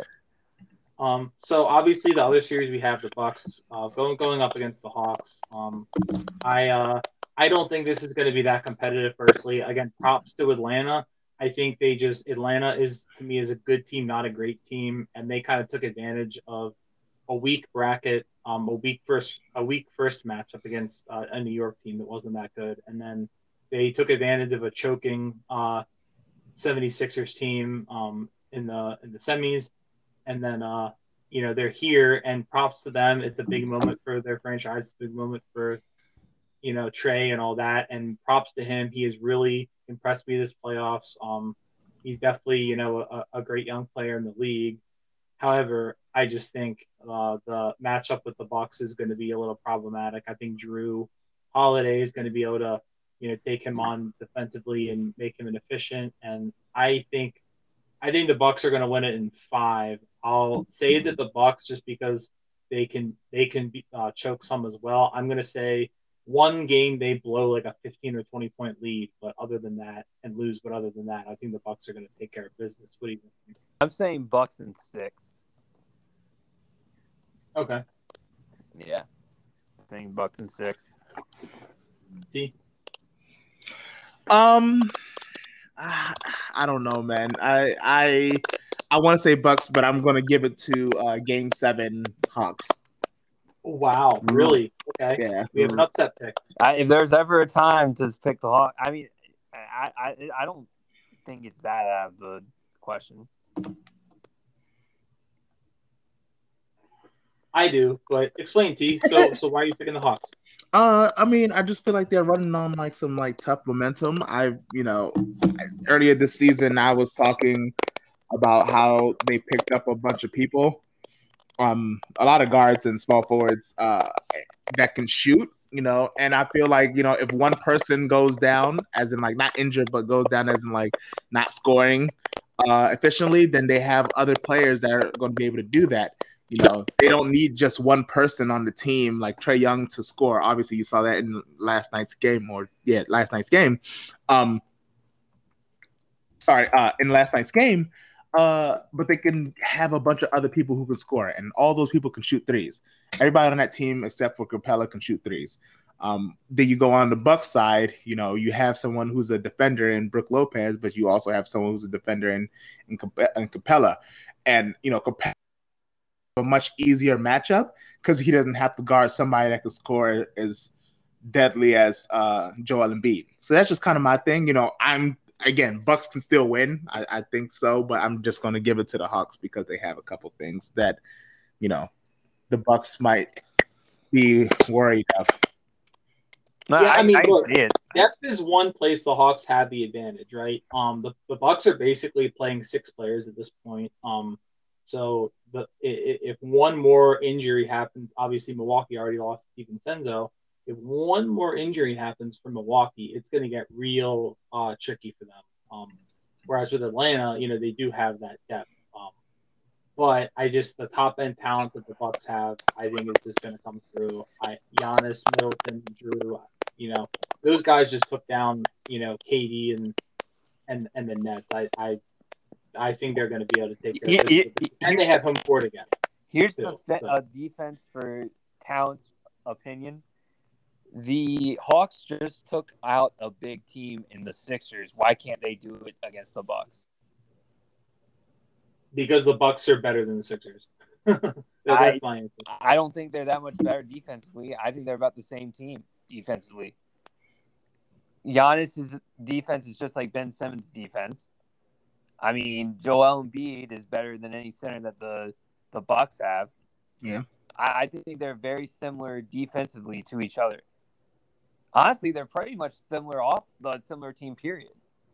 Yeah, I mean, I see. My thing is, I think so. Obviously, you have Giannis and Embiid are both kind of great inside scorers there.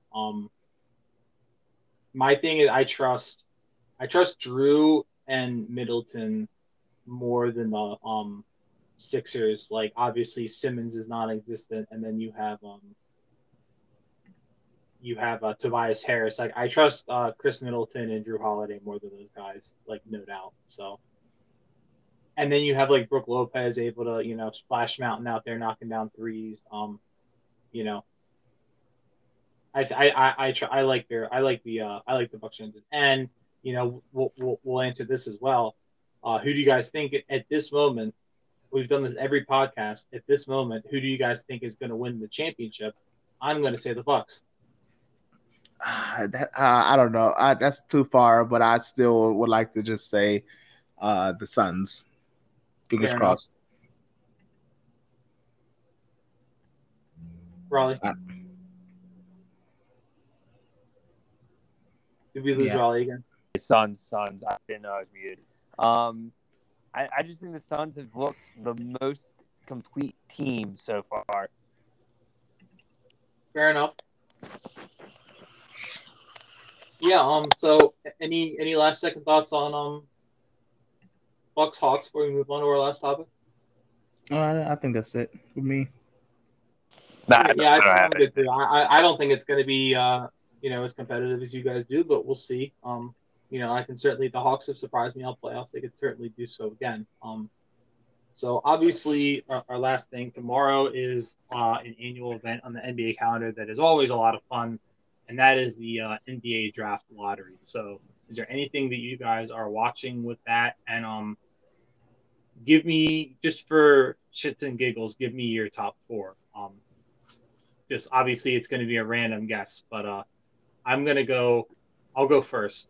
So obviously I think the big story is going to be the Warriors, just because they have like 2 lottery picks, and then obviously what's going to happen with the Minnesota pick is a big story, and obviously that's like a team that you look at with like Klay Thompson and Steph and Draymond. Like, they should be like a really good team next year once they get all those guys back healthy.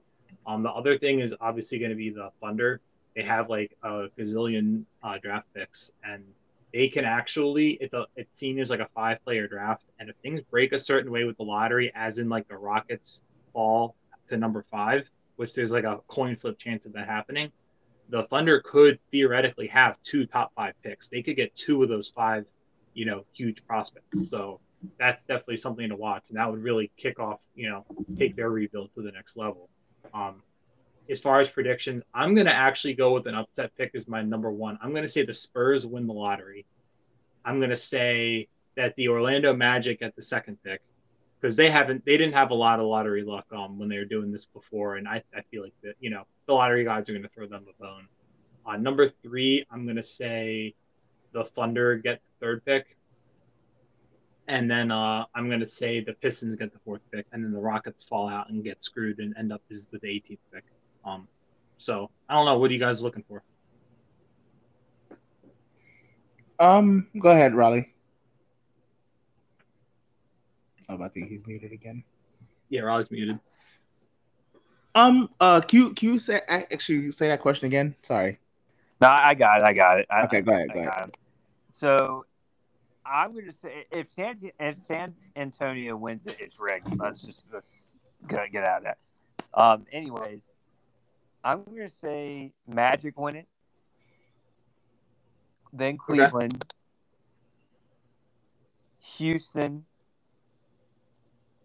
After that, it's kind of tough. I guess I'll say Minnesota,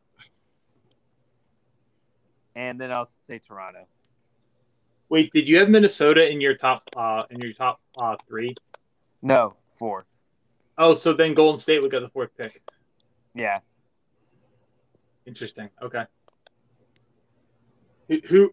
What are you watching for? Is there like anything that you're like Is there anything one that you're rooting for to happen? I'm not gonna lie, I'm kind of rooting for the Spurs just because I've always respected them. I feel like they're the Patriots of the NBA, and I really kind of feel like as a franchise, like they just have a lot of like okay young players, but they don't really have anything exciting there. And I feel like a number one pick going there would really give just such a jolt to their franchise. And you know that Popovich would develop that player correctly too, so it would be a good landing spot for. What I'm looking for is to see if Golden State gets a lottery pick. Well, so Golden State has two. They already have their own, and they have the possibility of getting Minnesota's if it doesn't land in the top 3. Right. I'm looking to see if Golden State gets a lottery pick. I really am. Because that team, can you imagine if they get another lottery pick? Like, what? Like, I'm interested to see what they do in the trade market. I think it's not going to surprise me, especially if their pick doesn't land in the top 5 and it conveys. I would look for them to think about shopping it around. Oh, for sure. If they get a top 5 pick, I mean, they can really do some damage. See, actually, if they get a top 5 pick, I wouldn't be surprised if they actually take a player and keep it just because of how low the top 5 is. But if it's like 6 or 7, I feel like they're just going to trade it for whatever they get. Well, even if they don't trade the top 5 pick, I mean, even if they pick someone like you said, I mean that they're gonna have a squad, and they already have. Oh, a guy like Jalen Suggs go in there. That's like a dude who has played on like, been in the Final Four in college. Like he plays like a game that's like he's a winning player. Like he can fit. I think he can fit in on a winning squad day one. He's like a third. A top 5 talent going to Golden State is like, to me, it's almost like, the closest comparable is when the Celtics were came off the conference finals and picked Tatum, but the Celtics even then they didn't really have like a bunch of like former champions and stuff, right? Like, it was like a good squad, but if Klay Thompson comes back 85% of what he used to be, I mean, that's going to be insane. And then they have Wiseman still developing. Like, come on. Like, what are they going to get, a power forward? Like, what are they going to do? Probably get another wing or something. Yeah, I mean, I would, but or just take. Yeah, go ahead, T. Yeah, T. What do you think? Honestly, I'm not even gonna lie. I don't really care. I mean, you don't have to care. I just thought it was either. Okay. But I mean, I don't want Golden State to win. My biggest thing is I want a team that hasn't gotten a first place person or first person to get someone. I'm always about competition, so I would love someone that's not like, Boston, Philly, Golden State, Minnesota to get it over and over again. That's just kind of my thing. Other than that, Golden. Yeah, I feel you. I don't really want Golden State to win either. I think I do. I would like to see Golden State be as good as they develop like they used to, and next year the West is going to be freaking insane. I mean, look, it all depends on what you think the Nets are right? Because like, I do want the West winner to be kind of strong, just in case like we need them to take down the Nets in the finals. So like, you tell me that like, well, actually thinking about it, you know what, Golden State being like super OP, probably not that much. I'm just talking about the West. I don't care about the East at this point. I just want the West Conference is going to be insane if Golden State is close to being as good as they used to before KD. Even if they were just before KD, it's going to be insane. Oh, yeah. I mean, you have the Lakers, you have the Warriors, you have a Clippers team with Kawhi back, you have the Suns, potentially coming off the finals. You have the Jazz. We haven't even mentioned the number 1 seed yet, the Jazz, like the Nuggets with, that's just 6. And that's why if you're a team like the Blazers, you're kind of screwed because you're probably not cracking the top 6, And if you're... They're not.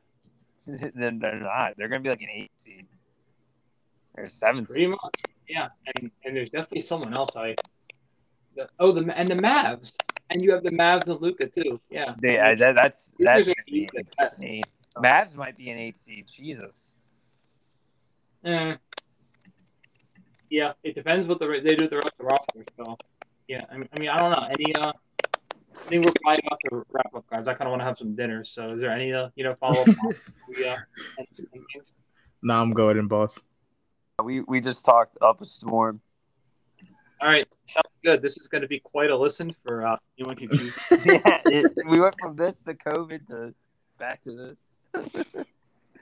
Yeah, it was something. So, thanks for coming on, guys, and we'll have to plan something. I don't know when you guys are free, but we do want to do like an off-season preview sort of thing. Maybe kind of go through our teams and like what we're gonna try to do. I feel like that would be fun. But we need like more people on for that. We need Shree on. We need a 76ers representative, whether that's like Near or Evan or whoever wants to get on. So we need to figure that out. Right. But whether it's this week or next week or whenever we have time, we'll have to plan that. Yeah, it sounds 100%. good, man. All right, sounds good. I'll see you guys later. Thanks for coming on the Cloud Chat Podcast. Peace. All right, peace.